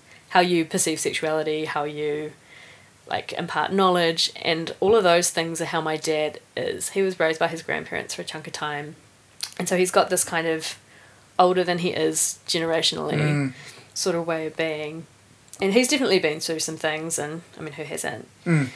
Yeah, he's a really special guy, and he lived up on Mount Ruapehu, and he, you know, worked the mountain when I was a kid and things like that. So yeah, it's a really special book, and he definitely had like lots of real out of it parenting like techniques. Like there's this one techniques, I don't know, my partner's often like, I hope you're not like that with our kids. I'm like, they'll be fine. You know, like there's a poem in there about swimming, and he'd chuck a trailer on, all these kids would like pile all their boats and stuff, little, you know, kayaks and boats and things on the trailer, and we'd go up the river, and there'd be tyres and kayaks and everything, and everyone would go down the river. It'd be like, no, not for you, you gotta swim. And like, he would make me swim down rivers like with rapids and shit. Like, you know, I'm like, I've got a big scar on my leg from getting caught in a tree underwater. And then he'd be at the end waiting for the kids to come out, and he'd be pointing at all the fishermen, being like, see that one? That one's mine. The one that can swim. That's my one. Breasts, other people's. That one? Mine. It was real funny, and I'm a real good swimmer now. But, you know, it's like there's little weird survival things that are always kind of snuck through. Or weird kind of like our way to our experiences that we don't put into words, or we don't put into heaps of words, we put into one or two words in really subtle ways. And just kind of how that looks, and kind of grappling with all those kind of things, and what the family inheritance is like in terms of whakapapa, and in terms of all those things. Yeah. Now, you mentioned your mum in passing. You mentioned that she might be listening. So she listens to everything I do. She makes up for Dad. So I was going to say, so that's interesting. But also, what's your relationship with her like then? It's really good. We have a really good relationship. I think it's kind of really good now I'm an adult as well, because we have that. I know everybody says that, but it's quite nice just being able to. Well, you suddenly go, when they were grumpy. Yeah, it was because I was a fucking pain in the ass, I was pretty cool. or they were just multitasking and they had a guts full of it, whatever. Yeah. So you suddenly go, well, like they're people, they're not just parents, they're people. I think there's that realization, and they look at you like, hopefully they look at you like, you're a person, you're not just a kid, you're a person, and those things that you were interested in that we thought were stupid. You are actually good, and you're doing something with them, and or really above all else, you're happy, or you appear to be as happy as a person can be. Cool. Those sorts of things, eh? Yeah, my mum's super into music, and she was super into, who was she super into for listening wise? She was just into everything. Like, we listened to Gillian Welsh, we listened to like ska music, we listened to lots of Don McGlashan, we listened to like everything, and like the best of every genre, and that was really cool. So she was really into stuff like that, and she was really into, like, she really understood the whole not letting school get in the way of people's education. Like, she was real kind of like, why don't we go to this gig on Thursday, you don't have to go to school on Friday. Nice, yeah. That kind of, this is an experience, so you can which was cool. And she was very like very straight up about stuff. Like, I have this memory of her being like to my math teacher, who is now my uncle-in-law, because the world is small, which is always awkward. She was kind of like, look, I know Ruby's shit at maths at parent-teacher interviews, and now at Christmas I have to be like, okay. Well, my mum warned you. Yeah, my mum did. Don't make me do maths, please, dear God. Don't make me separate this chicken into 18 pieces. But yeah, so she's always very straight up about stuff. She's a ukulele teacher, and she has like practically a ukulele mafia. She has like 150 students or something, and she can run these massive groups, and everybody loves her. She's one of those real natural teachers that makes people feel really good about themselves and makes people go from being like, I can't do this at all, to I'm doing it within an hour. You're witnessing the great cat-dog standoff here. Phenomenal. They're kind of friends, and then it's like they remember, we're born to argue with one another. Like, it's quite a fascinating little relationship between these two. Yeah, I love watching animals. Good times. My dad was really into chickens. He had like 80 chickens at one stage, so I'm very animal versed. And tell me about the kind of work side of things for you in terms of music, the teaching. Yeah, I kind of don't really teach that much now, which is quite a nice change, because it's a lot of things to juggle. But I work as a music therapist, which is a form of, I'm calling it a form of teaching, but it's much beyond that. But it's kind of like teaching, but you have to make people better, and it's tiring. So it's kind of like teaching. It kind of looks like teaching, or like people are just having fun when you look at it, but there's a whole lot of things that you're kind of negotiating and pulling strings underneath to make that possible. No, I spoke in the early days of this podcast. I spoke with a music therapist. Oh, cool. Pip Algie, do you know her? Oh, yeah. Cool. And who I know well, and similar thing, like she was doing a bit like the class that you and Hannah were doing, that sort of fun thing. She was doing that with Oscar when he was much, like a baby version, when he was much younger. So I got to know her and experience seeing her. That was her little escapist thing to do. That's cool. That was related to her work, but outside of the intensity of the music therapy. It can be quite intense. And I had my flying hours for it were in mental health. And now I kind of work across that a little bit. I've been doing some prison work recently as well, but now I'm mostly work with young people and do a lot of speech and language based stuff, and a lot of stuff with special needs young people, which is really awesome. And I love working with young people. It's a real nice space to work in too when you're in your 20s, because you're kind of like, I was you not long ago. Yeah. But there's that still there. I'm not you. I can. I can teach. I can offer something. But but I can relate. Like you're not and miles they away also from like me. being. They find you really embarrassing, and that's really funny. Like I can. I can be like, hey guys, it's a TikTok, and I'll be like, go away, I hate you, go away. You know, I can be like, I love this movie, but they'll ask me really funny questions like, do you remember what it was like when High School Musical came out? Because High School Musical is suddenly cool again. I'll just crack up and be like, we thought that was so lame. Yeah. It's like 4 kids at our school thought it was cool. Stop talking about it. Like it was like this big cultural revolution. Or they'll be like, did you line up for Harry Potter books? I'll be like, no. Like, no one lined up for anything in New Zealand in the 2000s. Like, you didn't even line up for a toilet. You'd be like, no, I'll go later. Like, no one lined up for anything. Like, do not. It's so true. You know, it's like, no, I've never lined up for a book in my life. Although, I worked at Borders when the last Harry Potter book came out. Yeah. And so that, mind you, that's getting towards, like, the that's about 2007 or something, isn't it? So it's creeping up. But there was a massive queue down the street for that. Yeah. That was a bit different. But like in Topol Whitcombs, you'd still be able to, yeah. If you were waiting at 9 a.m. That's just a big city thing, like, you know, relative to New Zealand.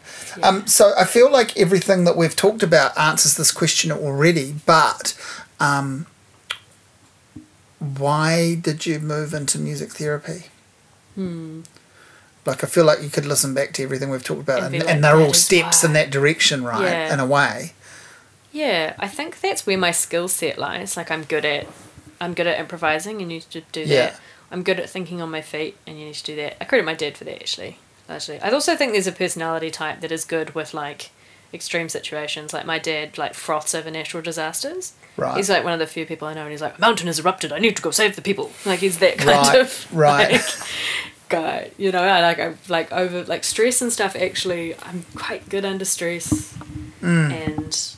yeah, I also like that for Māori, we've done this for generations, like Taonga puoro are, you know, instruments, not just instruments of music, but instruments of health. You know, like, you know, how you have surgical instruments, these are instruments of like the mind and the body and the mind and body connection and all these other things. And in a way I get to honour that tradition. Yeah. And I have to be a registered music therapist to do that in the music therapy sense, because there's no...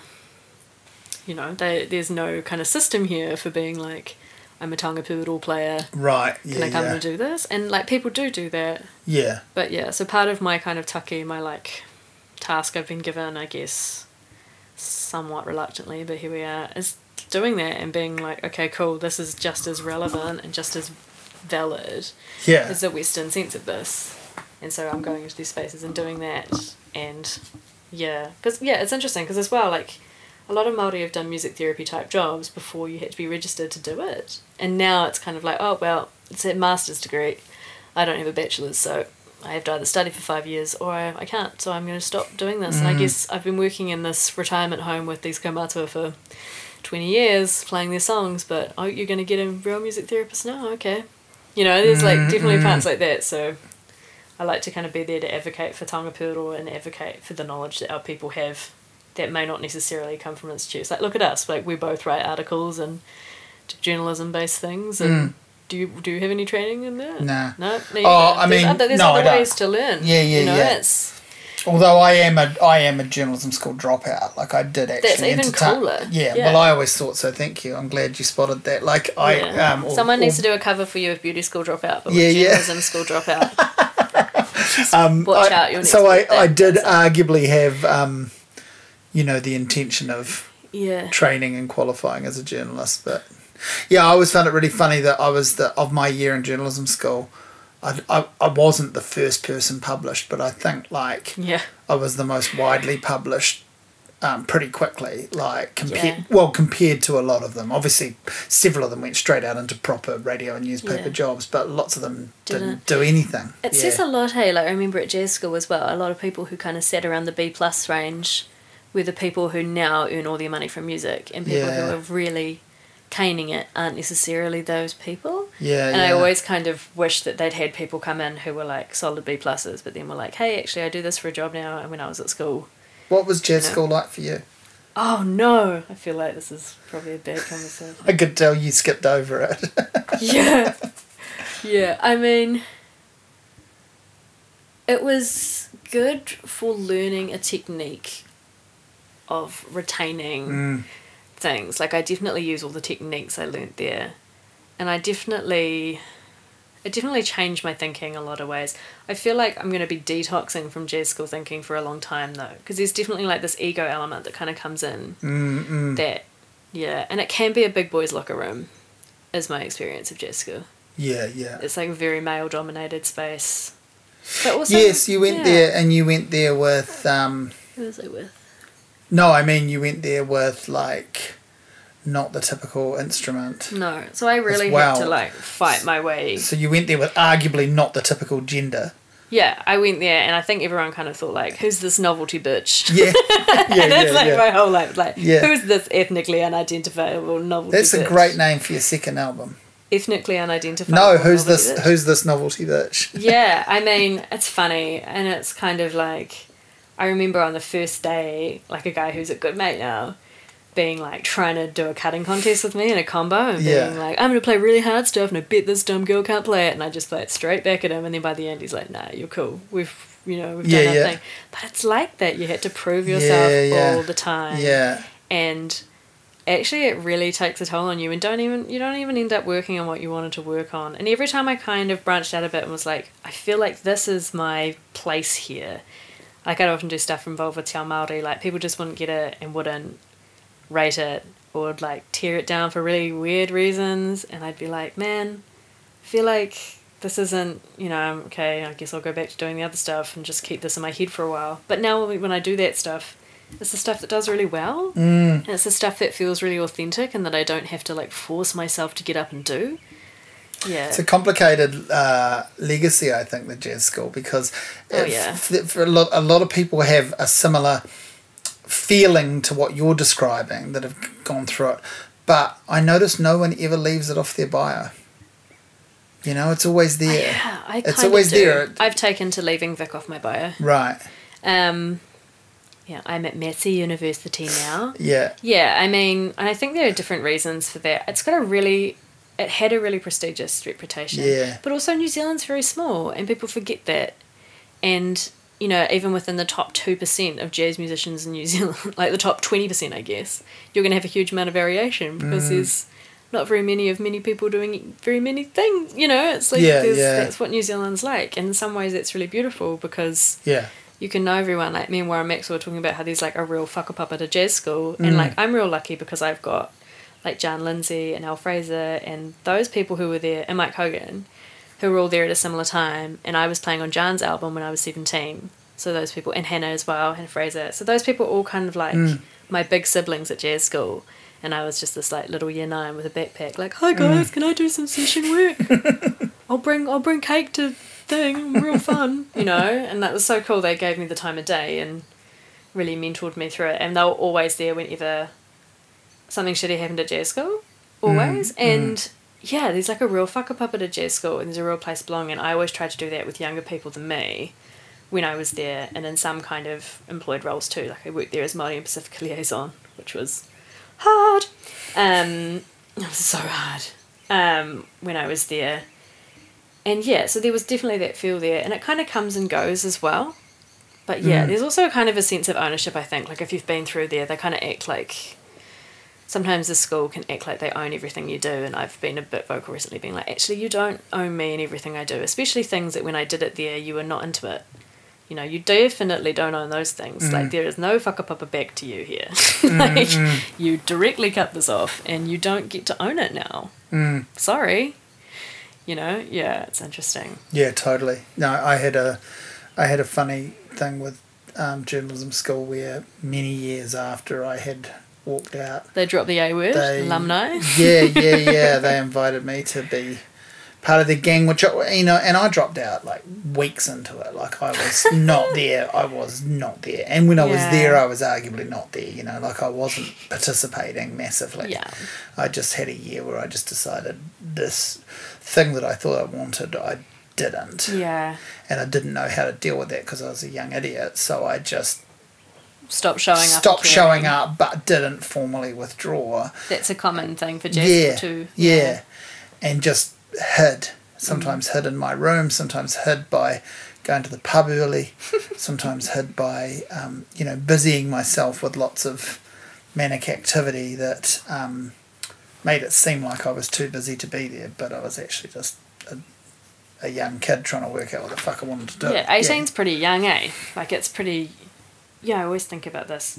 I used to think it was kind of a fully formed age, and now... Yeah, you realise it's not. Yeah, it's real interesting to be, like, that little bit older and be like, man, that's crazy how we expect people to make lifelong decisions at that point. I'm really glad I made the right one. Yeah. Even though everyone told me I didn't at the time. And it's actually worked out really well. Like, for the first time in my life, I feel, reasonably financially secure, reasonably work secure. It's kind of weird. Like, I wake up and wow. That's, that's encouraging to hear too, because you're obviously, very talented, but you've worked into and worked out an area where there's a need for your skills. Yeah. And as intense as it is, it's not going to, beat you dry so that you can't participate in the other things you want to do. Yeah, and I think there's this kind of expectation too, like when I was a kid and when I was in jazz school as well, I used to get kind of told off for like doing anything outside of that. It would be like, no, why are you doing this kind of gig, or why are you playing in these kind of bands, or why are you doing these writing things when music is your thing, or like in school I had a Pākehā teacher like tell me that I had to give something up and it was either band or kapahaka. So I quit kapahaka, and then she jumped in the school photo for kapahaka group even though she had anything to do with it, and it was kind of like, okay, so I gave that up, and now I can't I can't do poi, I can't do any of these things because someone then was like, no, I don't like that you do too many things. And it's like, cool, I've got like a little scar there now. One of the reasons I walked out of journalism school, one of the last times I was there, I got called in to talk about my already not very good attendance, and we were only a few weeks in, and I had published a couple of reviews in New Zealand Musician, and which I'd been doing for a while, and I had a column in Capital Times at the time, and various things, and the guy said to me, you need to make a decision because no one is going to remember you as the guy who wrote music reviews. And it's like, fuck, now I want people to forget that. Can you please, when you die, put a request in for that to be your tombstone? Yeah. That's so good. Isn't that funny? And it's like, I've only actually you've really brought up to me now that that's actually what occurred, because it's like now I would happily have people forget that. And this was that proclamation was like, no one's ever going to remember you as that. That's funny. Yeah. That teacher actually, I think she like got into a bit of a scandal and got kind of half fired. And then I wrote this really Please say poem. Clever letter. Oh, but it was like a card, and I bought like the blankest, boringest, vanillast card, and I'm like, man, I wanted that. Shoulder, and I was so good to hear that you finally got what you deserved, because they made out that she was retiring. Yeah. So glad you finally got what you deserved. Enjoy your retirement. At least it has a revenge component, man. I was hoping you would say poem. She got my number somehow. She rang me. She's like, got your letter. Just wanted to call you and say thank you. And then she's like, well, so how are things for you? And I just beaten the person who got ducks at my next high school. And they had to invent an award name for it. And I was like, well, I just got top academic scholar of a school of 1,500. I'm going to jazz school, and I got 4 scholarships. And she was like, good for you. Bye, and hung up. And that was the last time I ever heard from her. And it's kind of like, and my mum was really like, don't send that letter when I did it. And I got off the phone. I was like the happiest I've ever been. That's amazing. Yes. That's good. Amazing. Good ending. Yeah. I feel like that's a good ending to our conversation, but I do want to... if I don't even know if she's still alive. If she listens to it, people are going to be like, wow. I'm going to overhear more conversation like, Ruby Solly, that's really a bitch. Rang this old woman. Yeah. No, that's brilliant. Is there anything that you wished I'd brought up that we haven't? Because we've had a pretty good chat, actually. Because this is the longest we've ever talked. Yeah, it totally is. That's a real thing with, like, living in Idle Valley, it's like you have lots of 5-minute conversations. Yeah. I mean, I would see you, I reckon, most weeks. Even if it's just like passing down the street, we will wave out to each other. We will talk, and quite often we'll just be like ships in the night. We're both hooning to somewhere. We're just going somewhere, or getting back from somewhere. But that's a feeling. We haven't sat down and had a big chat, and this has been really nice. Yeah, this has been really cool. Yeah. feel like I had a thing before when we were talking about influences of one I thought was really cool, but now I can't think of anything. It's funny because I'm always like, if people ask me what my influences were, this is what I'd say when I'm sitting at home thinking about myself being an asshole, which I don't do often. But it's kind of nice occasionally to be like, these are the things I like, you know. It's quite good. But, it's such a weird question that I don't often ask people directly what their influences are, but I am interested in it because I feel like a lot of people think still what I've noticed over the years asking some version of that question or hearing some answer of it, even if I didn't ask it, is that people want to line up things that they think they sound like or similar to this, or writers that they evoke or aspire to. And actually it's really cool and interesting when you hear like things where you're like, I didn't, you might go, well, I don't know why you would like such and such, it's great. Like, I'm trying to think of embarrassing or weird ones now. I definitely chuck on horror movie soundtracks all the time when I'm home alone, and then people come home like, what the fuck? Because it'll be like, that's where you get that haunting thing from, you see. Yeah, I love stuff like that. I love like movie soundtracks are like, we could have a whole separate. Yeah, David Lynch is another thing. I'm super into David Lynch as a storyteller. And again, he's got that like he's got that. Yeah, I was going to say he's got that multi-channel thing going on of doing actually like he's a filmmaker, but he's a visual artist. Have you seen the Art Life? That his movie. I love that. That's one of my favorite movies because it's that whole kind of. I like it when my mum used to do this thing where she'd get me to give her story ingredients and then make up a story, which is so cool. It's so cool. Mum is so cool.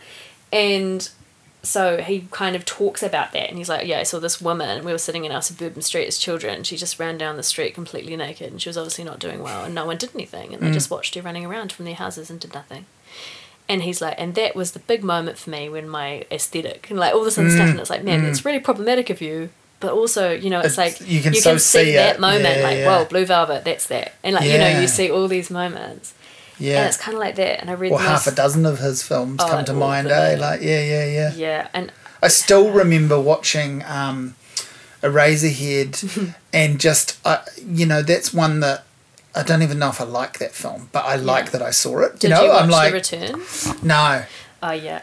No. I did. I was pretty fucked up after that. I don't know why I thought there was going to be some sort of ending, but I was a big Twin Peaks fan. Like, I made fake versions of that's a whole area of David Lynch I have never gone into. Oh, wow. I love the Twin Peaks music. Isn't it amazing? Yeah. And I love, what's his name, the composer. I love his work, even his rare occasions outside of the Lynch world as well. Yeah. But I've seen most of David Lynch's films. Yeah. I've never seen anything to do with Twin Peaks. Any of the things. Oof, that's good. The original. It's a real wormhole. Yeah.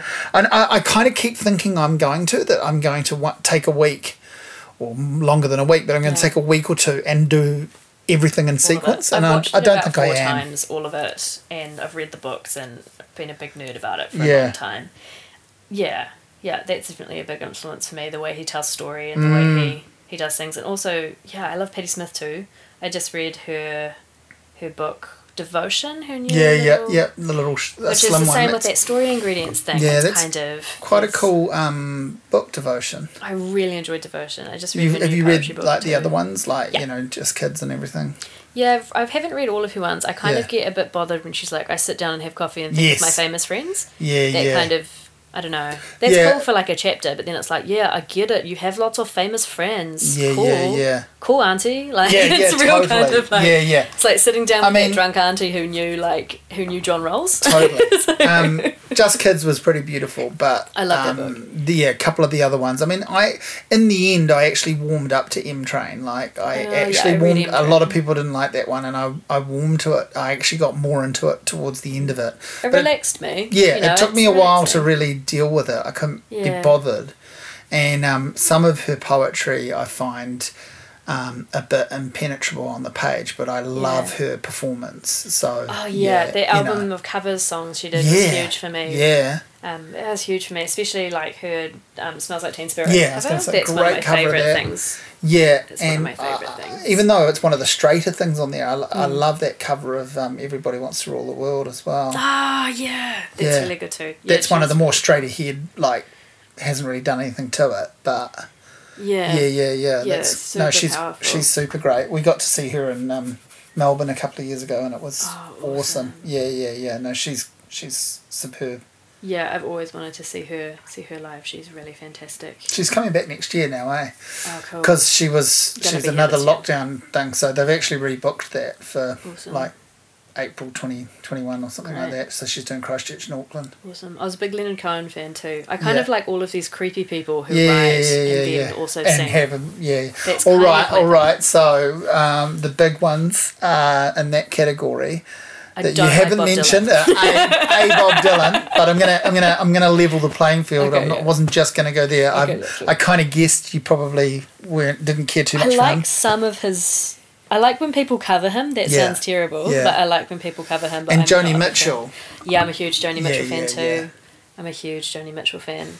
Yeah. Blue was a real big album in our house. Yeah. Growing up, love it. Yeah. I really want her book that's come out with her illustrations and stuff. And I love I do too. I go and I've picked it up a couple of times at Unity, and it's a bit like buying a graphic novel there. Yeah, I bought the Big Nick Cave one. It's all of his copies of his journals and stuff, and that's really interesting. I love these people, and it seems like there's almost like a dollhouse inside their head. Like they've got separate rooms where they do separate activities and all this crazy stuff going on in there, and this is the room where I think about this, and this is the room. Like it seems they're really mind palace people. Like all this stuff. And what about people like someone like Brian Eno? Is he anything in your world? Oh man. Like music for airports, eh? Yeah. Yeah, I looked into. Because in a weird way, he fits into that. He just because he's not massively known as a vocalist or a prose writer or a poetry composer, but he's a writer as well. I mean, he wrote this amazing book called My Year with Swollen Appendices. And it's brilliant. Okay. Like it's diary. It's like a diary thing. Yeah. I kind of looked into him a bit when I was doing some music with some people. Well, who was it with? Erica and Nell from Orchestra Spheres. Yeah, we were doing a thing for Weta where we played atmospheric music for 6 hours. Yeah. Like we were just standing there like, ooh, like with all these like reverbs and things on. So we were looking at his stuff then, and I really enjoyed it. And I like his kind of philosophies around music, but I haven't looked at him enough. No, he's pretty fascinating. Right.